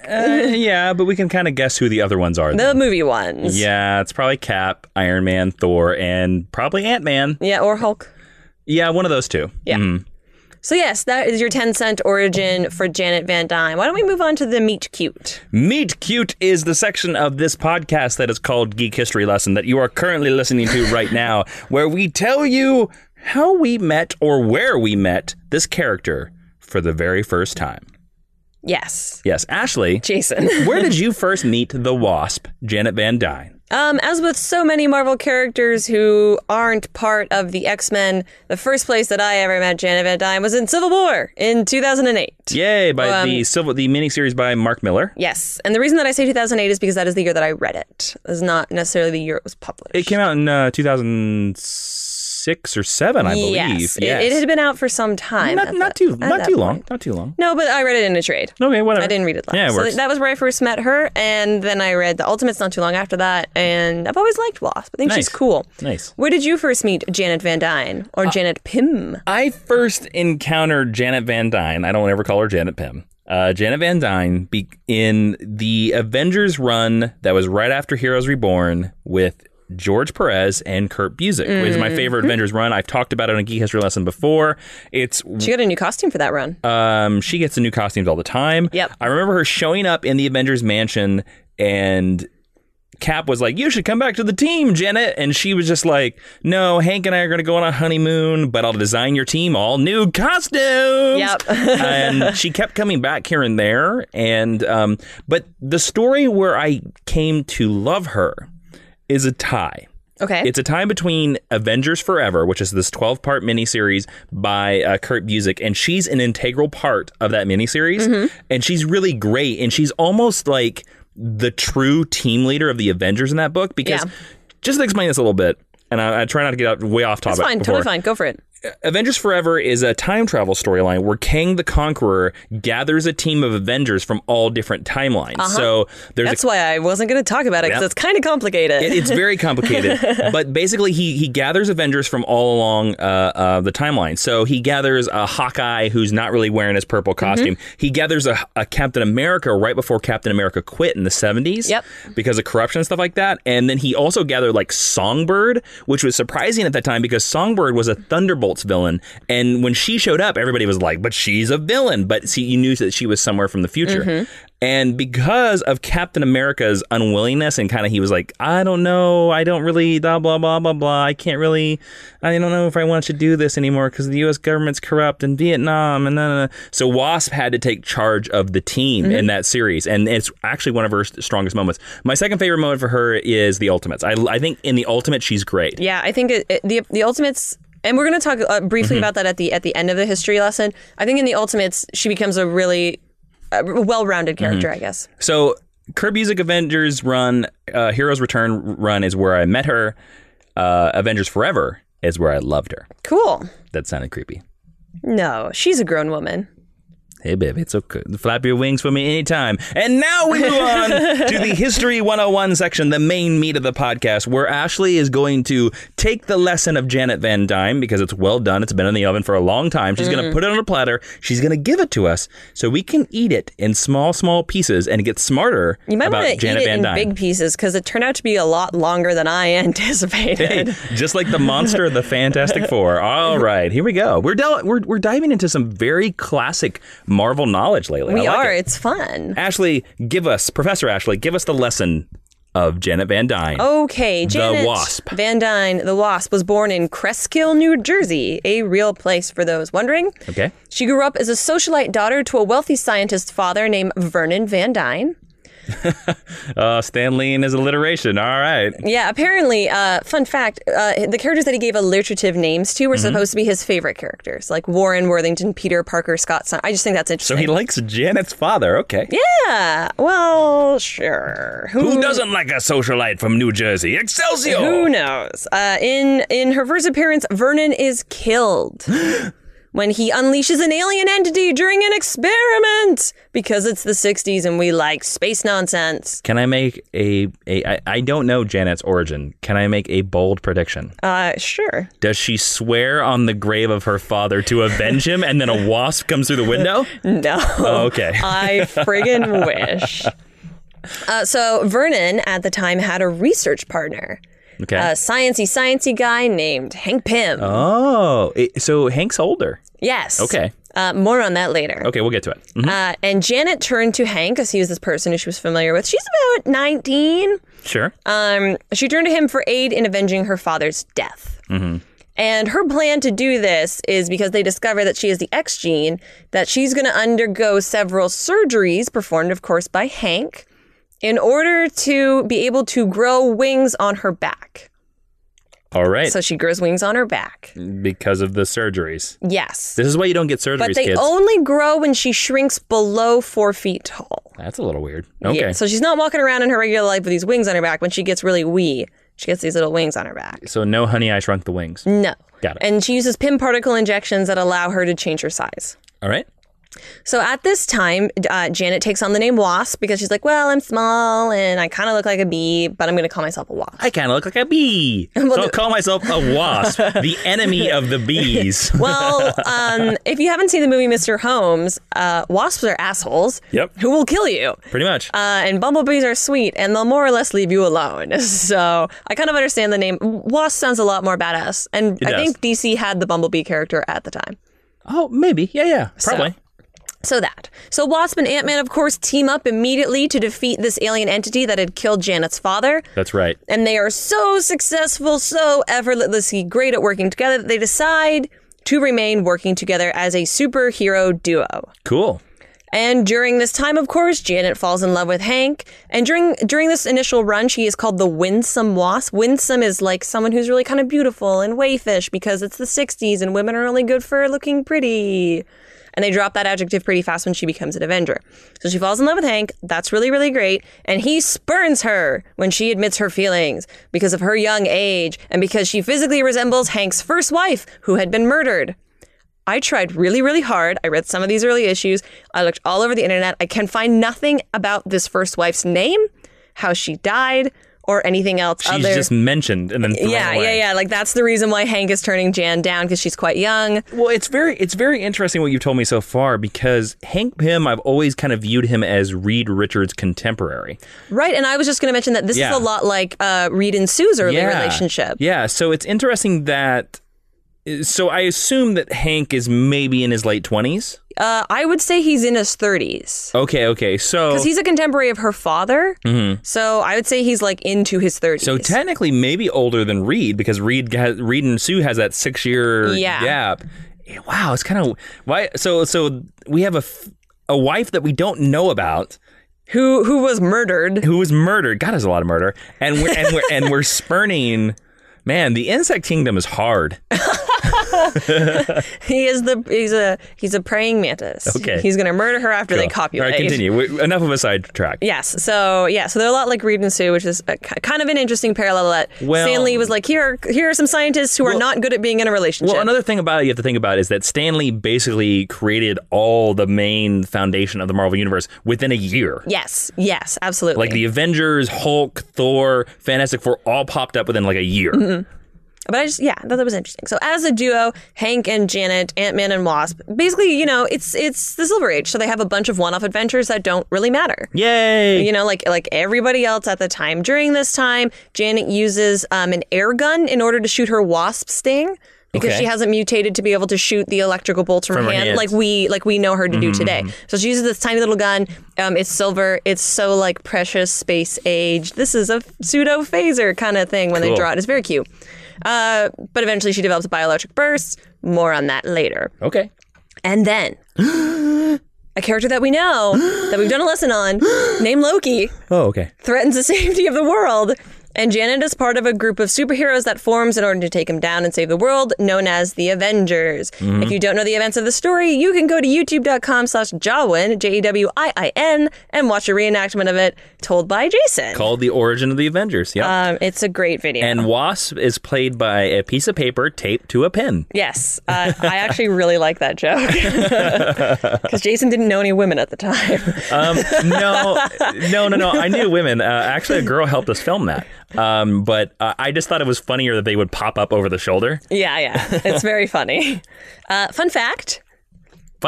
It is Hank and Janet who propose that these group of heroes remain together as a team. I knew that. And bonus fun fact, Janet is the one who names the Avengers. Yeah. So I thought that was cool, as opposed to just like, this is the Avengers initiative. It's also weird too, like, but it makes sense now that I know her origin is that like she had a dead parent. She likes to get revenge. Yeah. She was like, we must avenge, and so everything with her is avenging. Yeah, there's no mention of what happens to her mother. So I don't know if her mother is dead or not around or like a drunk. I have an idea. Okay. I have an idea. Pitch me on what happened to Mrs. Van Dyne. You see, her father was trying to take apart a missile that was being launched to America from the commies. Right. And she had a wasp suit too, and she shrank down and went into the molecules. And she went into what I like to call the microverse, not the quantum verse. The microverse. The microverse. The micro world. Yep, which is actually what it's called, the microverse, not the quantum verse. Micronauts. It's the microverse. And But quantum sounds like science. Yeah, I know. That's why Quantum Leap used it. Oh boy! Oh, really? Oh boy! Okay, so she named the Avengers, and now they're rare. She's a founding Avenger, and we're raring to go. So here's my favorite thing about early Janet, because I don't really. She's very like, oh, damsel-y, I'm very pretty, just like Sue Storm, just like many early comic female characters. But my favorite thing about her is in these early Avengers stories, and they're totally worth checking out. Like for this alone, is that she constantly comments on the attractiveness of all the men around her, especially Thor. Yep. Like she's so thirsty for Thor. Like. Is so funny. And please never say that statement ever again. She's thirsty for Thor. She is. Man, that would be a great t-shirt. Should we make that? Thirsty for Thor? That's great. If you want a Thirsty for Thor t-shirt, you can go to our social media and let us know. Oh, man. Thirsty for Thor. Huh? The less good thing about this is that this is the beginning of Hank's anger and jealousy towards Janet. Oh, that asshole. More on that later. There's a lot of more on that later. A lot of this stuff will pay off kind of down the line. All right, cool. A lot of foreshadowing. These very forward comments that Janet make also forces Hank to decide that he's going to commit and have a relationship with her, and so they start going out once they're Avengers. They're like, well, we're grown-up people now, so you're going to be my boyfriend. Not long after the formation of the Avengers, Janet is shot by Count Nefaria. So you know he's a bad guy. Yep. With a bullet, regular old bullet, and she suffers a collapsed lung and quits the Avengers. To recover. And that's the end of the lesson on Janet Van Dyne. Yep. Thanks, everybody. 15 minutes. Thanks for playing. When Janet returns to the Avengers, of course, in Avengers number 26, she no longer requires Pym particles in order to change her size and discovers that she is a mutant and she's able to shoot the bioelectric blast from her hands. That's convenient. So there you go. She comes back. She got an upgrade in her brief absence from the Avengers. Yeah, man. If only everybody got so upgraded by getting shot. Right, through the lung. Yeah, through the lung. So she tools around as a member of the Avengers, for basically most of the Silver Age. And she spends a lot of time trying to get Hank to propose to her. Like, there are many, many plots. Kind of like Gwen Stacy.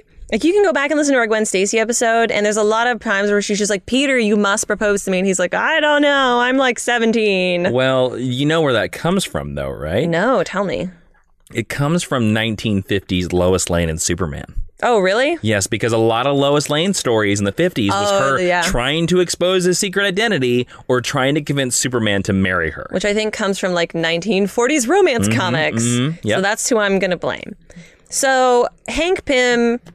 Well, there's this character named Yellow Jacket. Okay. Who we all know as Hank Pym. But right now, we just... Wait. I thought he was Darren Cross. Corey Stoll from House of Cards? No, he's Hank Pym. Okay. But at the time, he's just Yellow Jacket. Got it. A bad guy named Yellow Jacket. And nobody knows who he is. Like a wasp. Nobody knows who he is. Okay. Very mysterious. Breaks into Avengers Mansion. Holy cow. Claiming that he has killed Hank Pym. No! And he kidnaps Janet Van Dyne.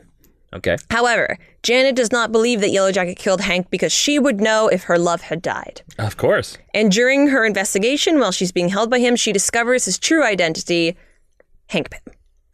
So she marries him. Yeah. See, this is the part that I've always been bothered by Janet Van Dyne. She doesn't marry nice Hank Pym Ant-Man. She marries crazy violent, crazy bipolar. Not that there's anything wrong with bipolar people. I'm sorry, I apologize. I know there's lots of bipolar people. My father's bipolar. Unstable, shall we say unstable? The most unstable version of this man that she could have ever... That's the one that she agrees to marry. Yes. That's where like the... Because it's that whole, again, like romance, like I can fix you kind of thing. Which is kind of Janet's thing for a little bit. Okay. So she marries... The most important thing is she marries... crazy Hank Pym. She marries crazy Hank Pym. Crazy Hank Pym. And she spends most of her 70s kind of like Hawkeye. You can go listen to our Hawkeye episode. Quitting and rejoining the Avengers. Because that's what you do in the 70s. I guess so. Yeah. We're going to talk a little bit about that. Oh. So Janet tells the Avengers one day, she calls up Avengers Mansion, and she says that she thinks that Hank has suffered a mental breakdown. Hello, Miss Janet. This is Jarvis. Hi. Hello. Hi, Jarvis. Nice to talk to you again. Yes. Did you get that raspberry jam I sent you? Yeah, I put it on Crumpets. It was super great. Very good. More importantly, I am 99% sure that Hank has suffered a mental breakdown. Really? Yes. Well, I believe if he had suffered a mental breakdown that my master, Mr. Anthony, that is Iron Man as you know him, would have been able to figure this out. Oh, I'm sorry, I'm being kidnapped. What? Click. Hello? Hello? Shall I send you more raspberry jam? Oh, This is a cricket sound effect. My linens need to be changed. Excuse me. Always the linens. So in retaliation for her saying this to the Avengers, Hank kidnaps her. Okay.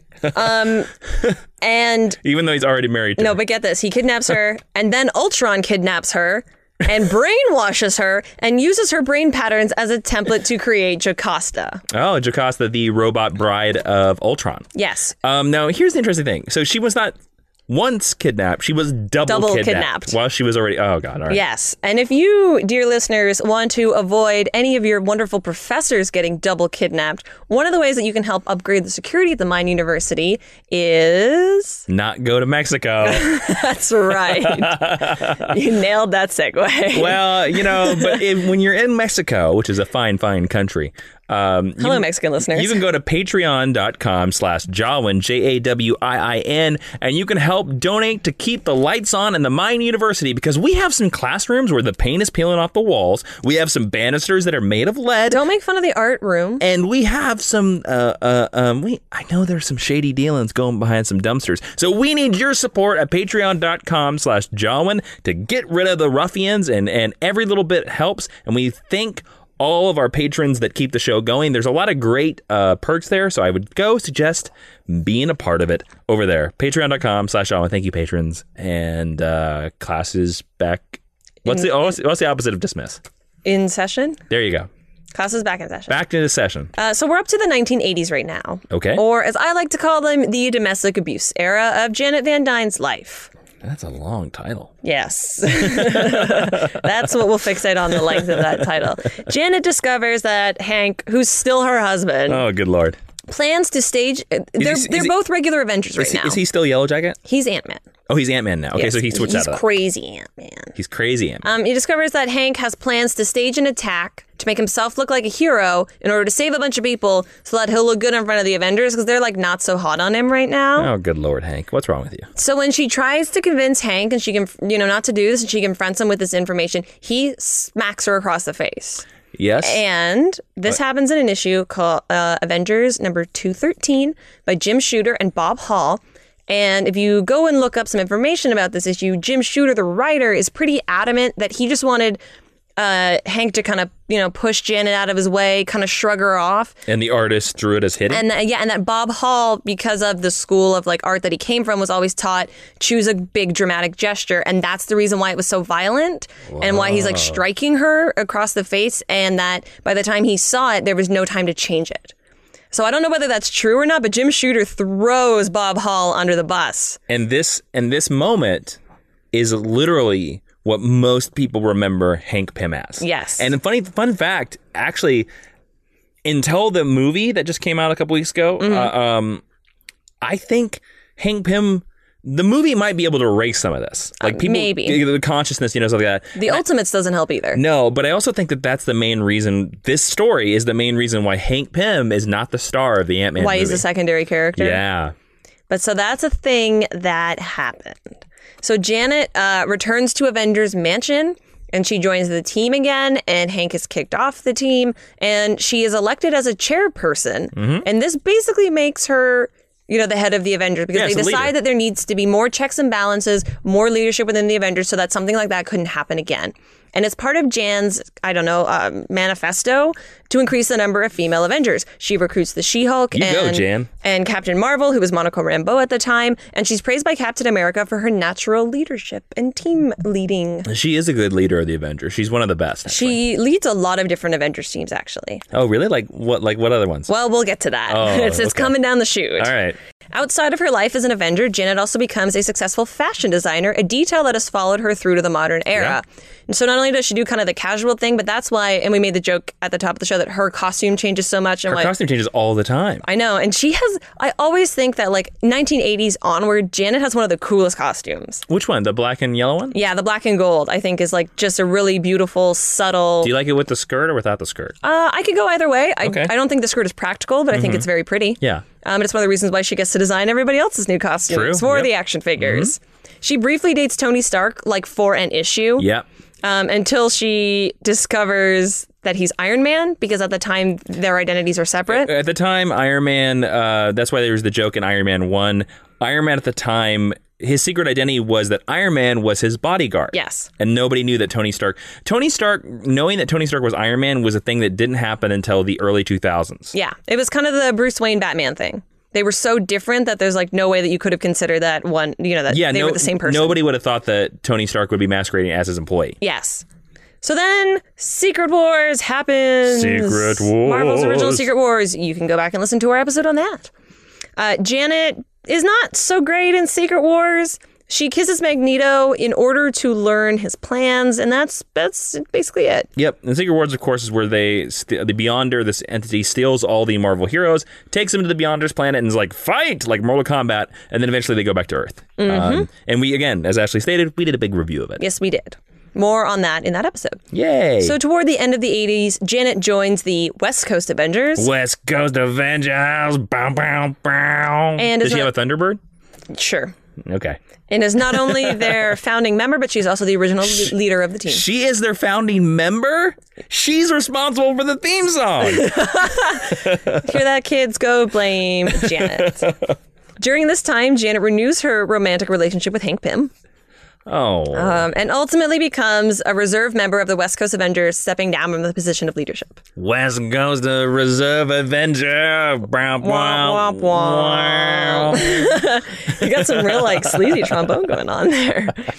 During the 90s, Janet returns to the Avengers proper. Okay. First as a reserve member and then as a full-fledged member.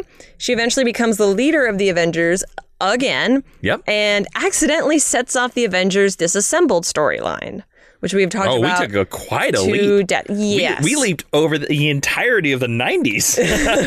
Yeah, because I didn't want to explain Avengers Forever because it was a lot of time travel stuff and it would have involved explaining a lot of secondary stuff that I don't think is important to her. Well, real quick, of course, in the 90s was the big Onslaught scandal, Shimegi, where all the heroes got taken to an alternate universe.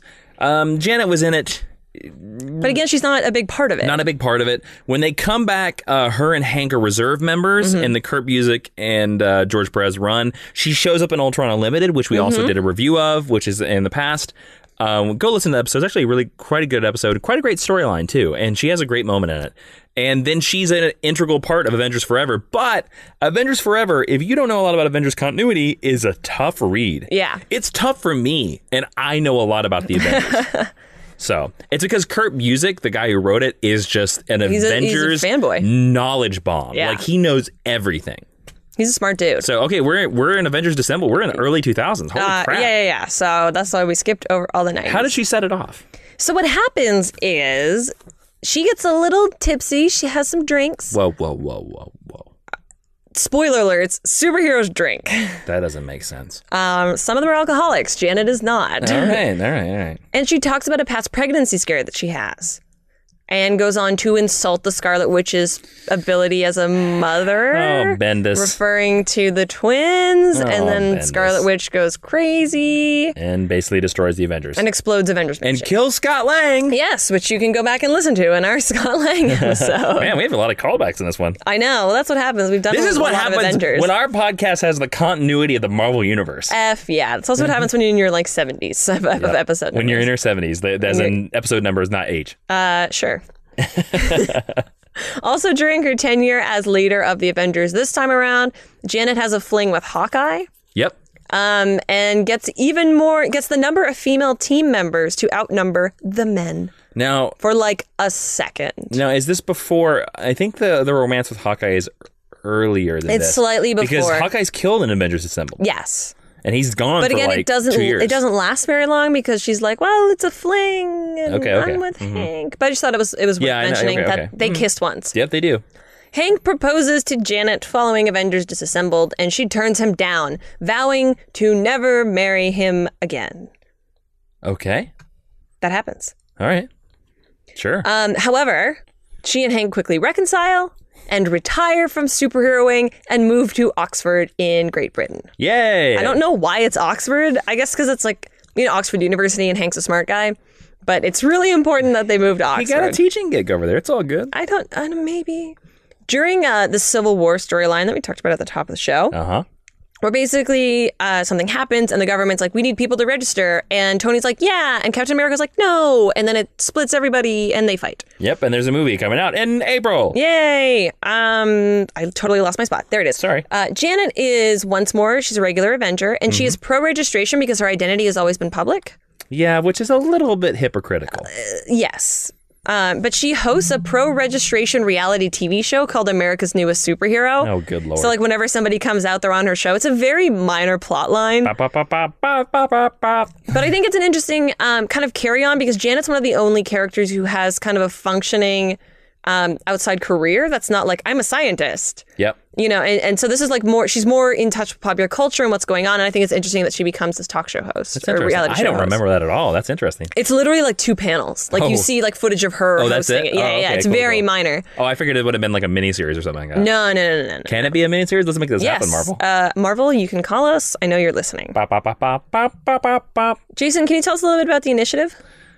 Well, Ashley, after the Civil War, Captain America got his ass handed to him, basically because he gave up. He died. No, he gave up. He died after that, actually. The Civil War was over by that point. Sorry to out-nerd you. I'm sorry. The initiative was this idea that was started that instead of having all the superhero teams based in New York, which is kind of ridiculous, the idea was that the Avengers would spread out between all the 50 states. Each state would have its own superhero team. Mm-hmm. And the initiative was the initiative to do that, the 50-state initiative, and also to make sure that all new superheroes were trained. Yes, properly trained. Yep. Janet is a member of a team called the Mighty Avengers. That's also the title of the book. Led by Carol Danvers and Tony Stark. Yep. And she determines during this run that Ultron has taken over Iron Man's body. Oh, I remember this one. Oh.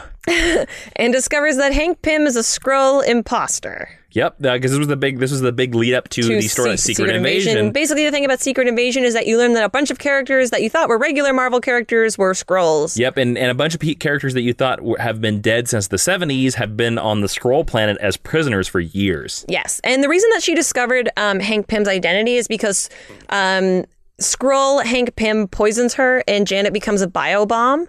Yes. And she's going to grow bigger and bigger and bigger and bigger and bigger, and then she's going to explode. And in order to prevent her from killing, thousands, hundreds of people. Yeah, well, real quick, the biobomb that is actually a neat story point. What it is that he gives her in Mighty Avengers, and this is in Mighty Avengers #1. He gives her an injection, and that injection allows her to grow to giant man size. Yes, because previously she can only shrink. Yeah. So but then you find out that after he's a Skrull that injection is the biobomb, so that like she'll grow so big that she'll just explode the planet in half. Yes. So what happens is Thor using Mjolnir sends Janet through space. And she explodes. Fare thee well, fair Janet. And Hank Pym, regular Hank Pym, feels so bad about this that he becomes Wasp for like a minute. Yes, he becomes the Wasp in the Dan Slott Mighty Avengers run, which, by the way, if you want to read an Avengers run that's kind of like Justice League International, which by I mean by that is it's a team made of like weird characters. I got a bunch of young Avengers on the team. Jarvis is a member of the team. Yeah. And it's just fun and weird. Amadeus Cho is on there. It's really great. It's probably one of my favorite Avengers runs. And you don't need to know anything about the Avengers. All you need to know is that Janet died and Hank is taken over. And I think it's 20 issues, or something like 15. Yeah. It's really short. It's 25, something like that. Yeah, but it's a fun run. It's great. It's probably the first one that I read on Comixology. And Hank is the Wasp. Yes, Hank is the Wasp. So then we're going to skip forward, and I'm going to hit my mic to an event called Avengers versus X-Men. Avengers AVX. Avengers versus X-Men. Basically, all you need to know about that is in the title. Yep. And the part that we're going to fixate on is during this run, it is revealed that Janet is not, in fact, dead. Because comics. And that when Thor sent her out into space, he sent her to the Microverse. You mean the quantum realm? I mean the Microverse. You mean the quantum realm? The Micronauts. And so she's there and she didn't explode and she uses her Avengers communicator card. I'm not even kidding. She's like, pulls it out and she's like, oh, fuck, I've been floating here for a long time. I could have called home. Oh, fuck. Oh, shit. And she just calls for help. It's like when you lose your glasses on top of your head, guys, right? And Hank Pym, who's Giant Man at this time, Captain America, Thor, and Iron Man, 4 dudes go into the Microverse to rescue her. Mm-hmm. So she was on hiatus from being an Avenger for a little bit because she's like, oh, I need to recover from being in the Microverse. It was a lot. I was just floating for so long. I got tired of talking to this dude called Rom. Yeah. Oh my God, I wish.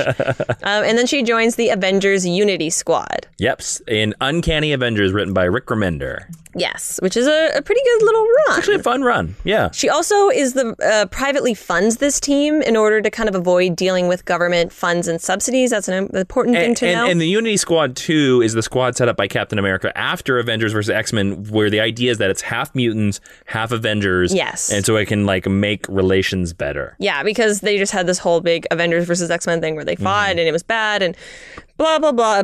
Symbol of hope, great power, great responsibility, comics. During Inhumanity, which is a run about the Inhumans. Which is actually a run because Avengers versus X-Men, we got to set this up. I'm sorry. I don't know a ton about Inhumanity. Well, so please. Inhumanity is directly comes out of a plot point in Avengers versus X-Men. In Avengers versus X-Men, Inhumanity, I'm sorry, I'm getting the events mixed up. Inhumanity comes from an event in Infinity. Now, Infinity is this Jonathan Hickman Avengers run. Basically, the Avengers fight a bunch of aliens in space, and the aliens claim they created it. It's complicated. Don't worry about it. I'm trying to skirt the space stuff. And Thanos comes to Earth, and Thanos comes to Attilan, the city of the Inhumans, to Black Bolt, and is like, yo, you got something I want. You got my child, who you've been hiding here on Earth. Tell me where he's at. And Black Bolt basically flips him the bird and blows up Attilan and blows up the Terran Mist that's spread throughout Earth. And this Terran Mist get in contact with humans who get superpowers like Kamala Khan, the new Miss Marvel, and other people. So Inhumanity is about meeting all the new humans. It's about the retcon because we can't have mutants. Exactly. It's about the retcon that Marvel Studios doesn't have mutants. So Marvel Studios is like, we need mutants. Inhumans. Yeah. So during that whole time, Janet returns to the microverse in order to save a family that's been stuck there. That's really all she does. But the important thing is that she's never willingly gone into the microverse before, so that she's doing this, she's learning and she's becoming braver. It's, kind of a big act. And there's a cameo from Rom? I'm going to say yes. Oh, good. And that's where we're going to stop. That's the last time we saw her? Well, she's in Secret Wars, but she's in a bunch of books in Secret Wars, and it's all very minor, and it's a lot of nonsense. So that's the last big thing that she did. Great. And we're going to talk real briefly about Ultimate Wasp. Okay. Because we've talked a lot about Ultimate Wasp. And to be honest, we'll probably have a giant... I think we've been... A retrospective. We've been talking about having an Ultimate Universe retrospective to kind of go about all the things. And you know what? There's still I still think there's a lesson to be had out of the Ultimates, and I still think there's a lesson to be had out of Ultimate Nick Fury. And Ultimate FF? Maybe not, but there definitely is enough to do an Ultimate Spider-Man. That's not Miles Morales. The Ultimate Peter Parker. Yes. Oh, that's cool. I would do that. There's more than enough. So the Ultimate Universe, for those who don't know, is basically a reimagining of the classic Marvel characters. It was the basic idea is that it was created in the year 2000, and it was Joe Quesada was like, what if these Marvel characters were created in the year 2000? So it's updated. It's a reimagining, and a lot of the Marvel Studios movies take from the Ultimate Universe. Yeah, if only aesthetically sometimes. And in this universe, Janet Van Dyne, same name, is 26 years old. She's of Asian descent. She has 2 PhDs, one in molecular biology, one in something else that's never mentioned. She is known to be a mutant, but she's hiding her identity. She possesses insectoid genetics. Yeah. And that's the reason why and she'll do weird things like they hinted at a lot of like gross lay stuff. eggs. Yeah, like it's eggs. really really gross. It's not explicit. It's gross, but the thing that I appreciate about it is that if you were an insectoid mutant, you would probably do that. I know, but it's like I know it's gross. Like the rest of her character is so interesting that when I stop and think about that, I'm just like, oh fuck. And her wings are real. Yes, they are, and they're not just when she shrinks. She also suffers from bulimia. Oh, really? Yeah, it's a later edition. It's not in the first 2 volumes. Or are you going to tell about the ultimate fate of Ultimate Janet Van Dyne? I'm going to say what Hank Pym does to her. Oh, good God, yeah. So remember before when we talked about how Hank Pym hit her? And we weren't a big fan of that. Well, in the Ultimates run, because, like you said, it was created for the year 2000, so there is more violence than obviously in the earlier Silver Age stuff, like the Hulk eats people. So Hank and Janet have a fight, and Janet, they're physically fighting with each other. And Janet's a match for him. It's a pretty intense fight. She shrinks down to wasp size, and she's shooting him with her little bio stings, and he takes a can of bug spray and chases her into the walls of his house and almost kills her. And she's stuck there. And I think that's another reason why, people don't have the best feelings about Hank Pym. But the thing that I really like about Ultimate Wasp is that not only is she not a white person, that's cool, and she's Asian, and why not? But she is an intellectual match for Hank Pym. Because Class of Wasp, Class of Janet, for all that I love her, it's kind of like Sue Storm. Like, they're smart characters, but they're never the equal of their men. And in this universe, she is. She's super smart. She can stand with Hank. She can stand with Tony Stark. That's what I really like about her. Well, let me real quick tell the listeners out there, and you if you don't know, that Janet Van Dyne, Ultimate Janet Van Dyne, sadly ends up in one of the worst moments in one of the worst comic books ever written. So the Ultimate Universe got to this point where they kept trying to reboot it so many times, and they did this storyline called Ultimatum, written by Jeff Loeb. And you're like, wait a minute, Jeff Loeb wrote Batman The Long Halloween. Yeah, that was 20 years ago. Because now Jeff Loeb can't write at all.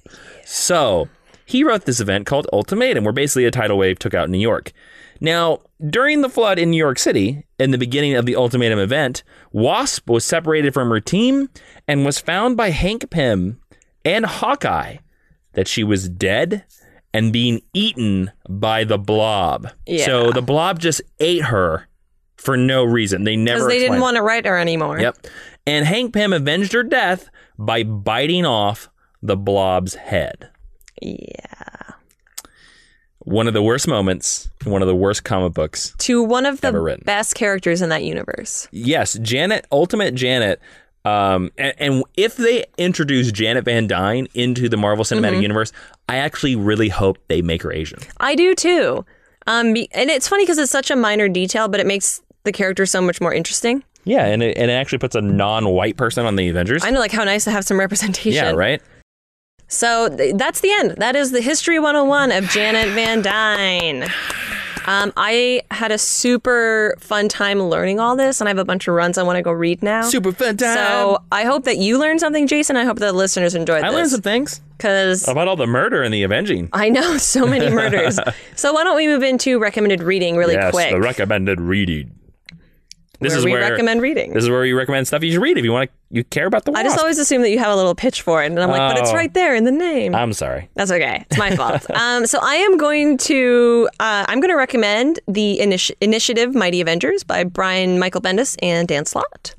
Okay. With art by Frank Cho, Mark Bagley, and Kai Pham. Just the whole run. Just all of it. Got it. It's really, I think she's solid in all of it. And I'm also going to recommend Ultimates Volume 1 and 2, Just Stop After That, by Mark Miller and Brian Hitch. They're complete. They have an ending. Totally. Yep. Do you have any recommended reading? I have recommended watching. What? Now, this is not a new media class, my friend. Well, there have been, there was a decent, very excellent Avengers cartoon on a couple years ago, and I've talked about it several times. Not Avengers Assemble, which is on now. That cartoon is garbage.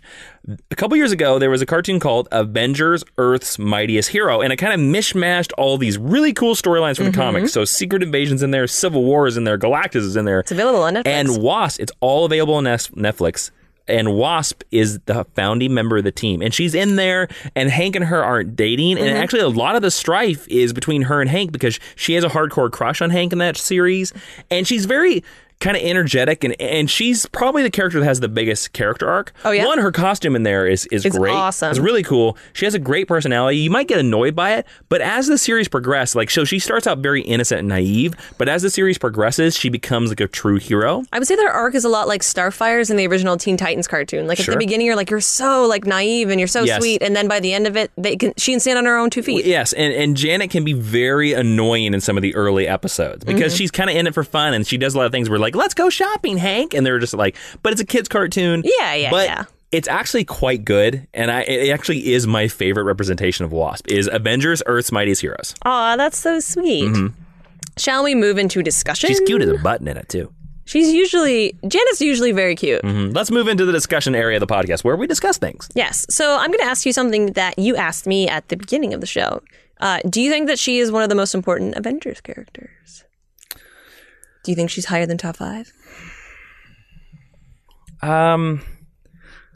I have to say yes, but with a caveat. Sure. You can have caveats. It's your opinion. I say yes, but I kind of feel that it's a yes because she's the token woman. And I kind of feel it's yes because she was there at the beginning.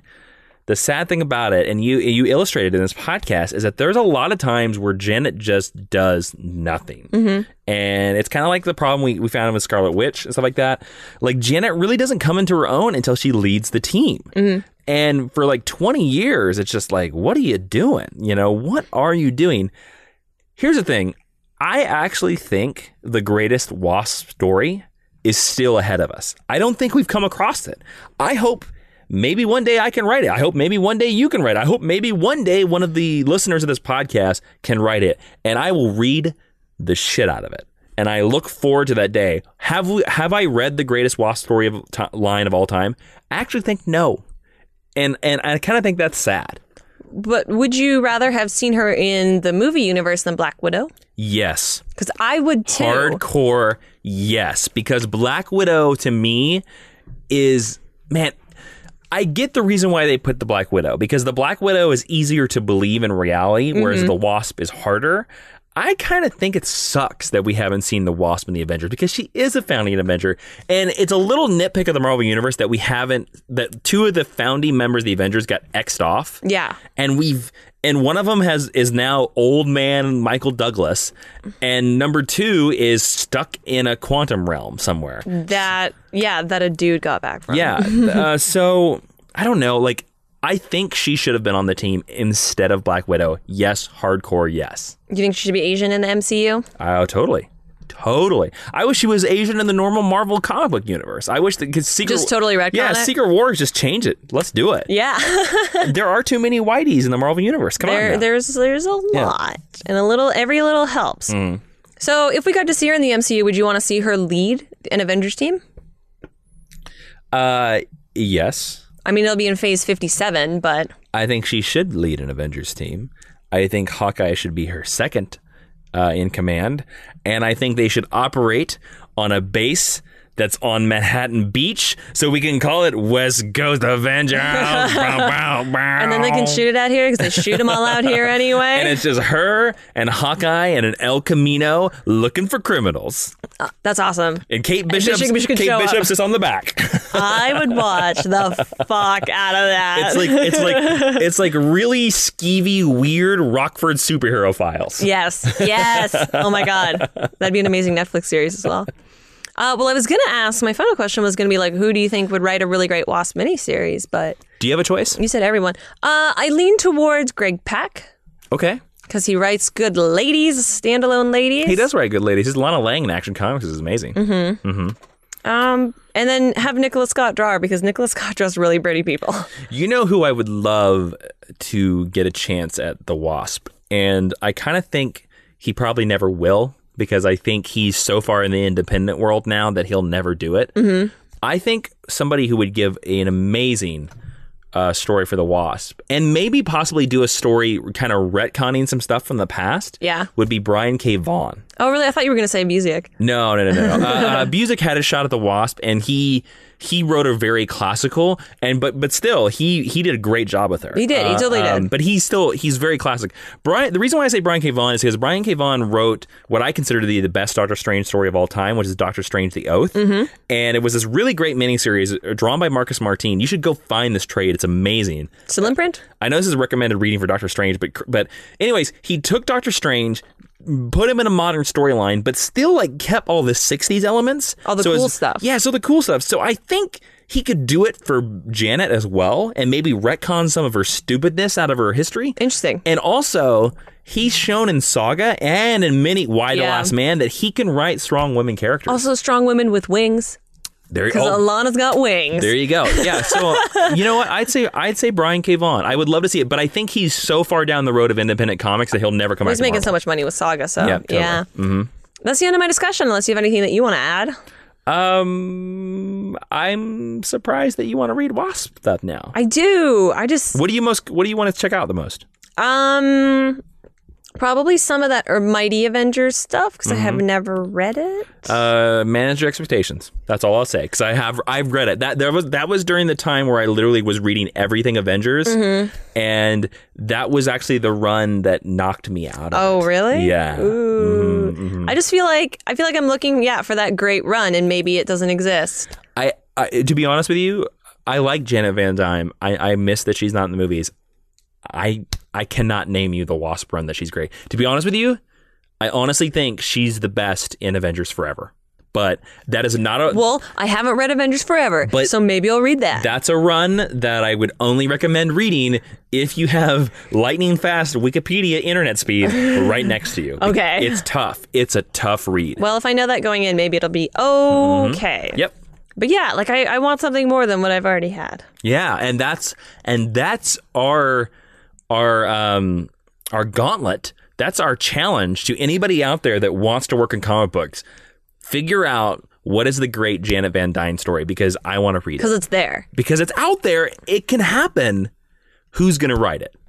Cool. It's there for the taking, and I challenge all of you to do it. Even us in the room, you and me doing this right now. Challenge accepted. Yep. Cool. Let's move on to the final part of this podcast. Oh, the teaching tweet, where we take 140 characters to tell you what we think about this character, and sometimes we'll put it on Twitter, and sometimes we won't. Yeah, mostly we won't. No, we won't.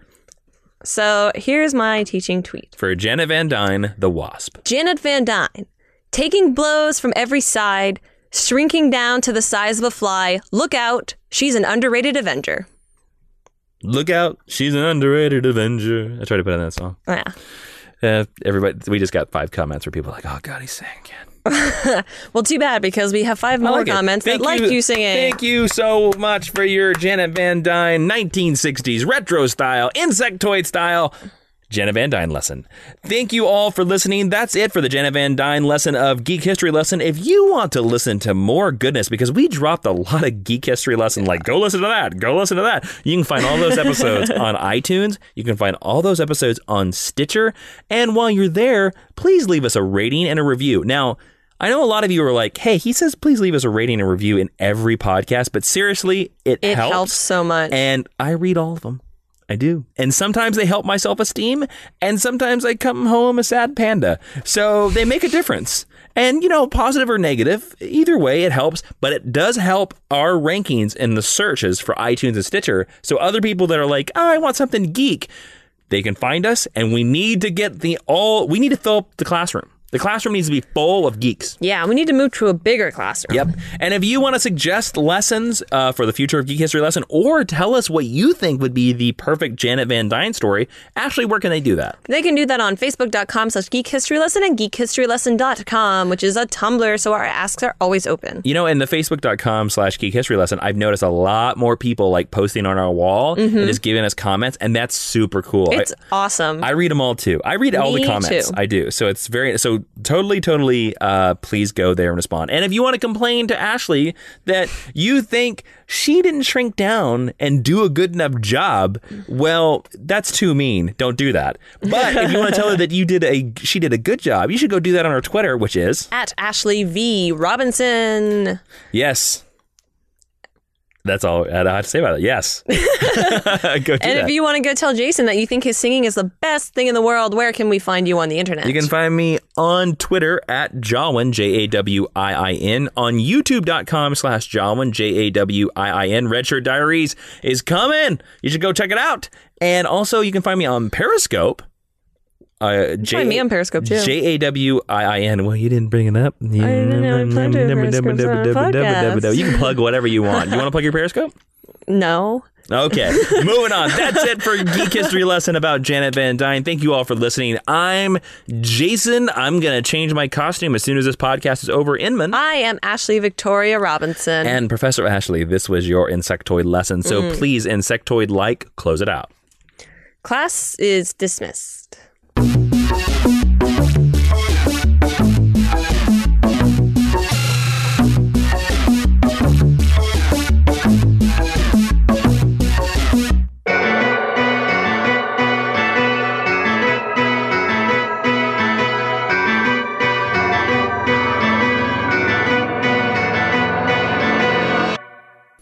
So what's your favorite Janet Van Dyne costume?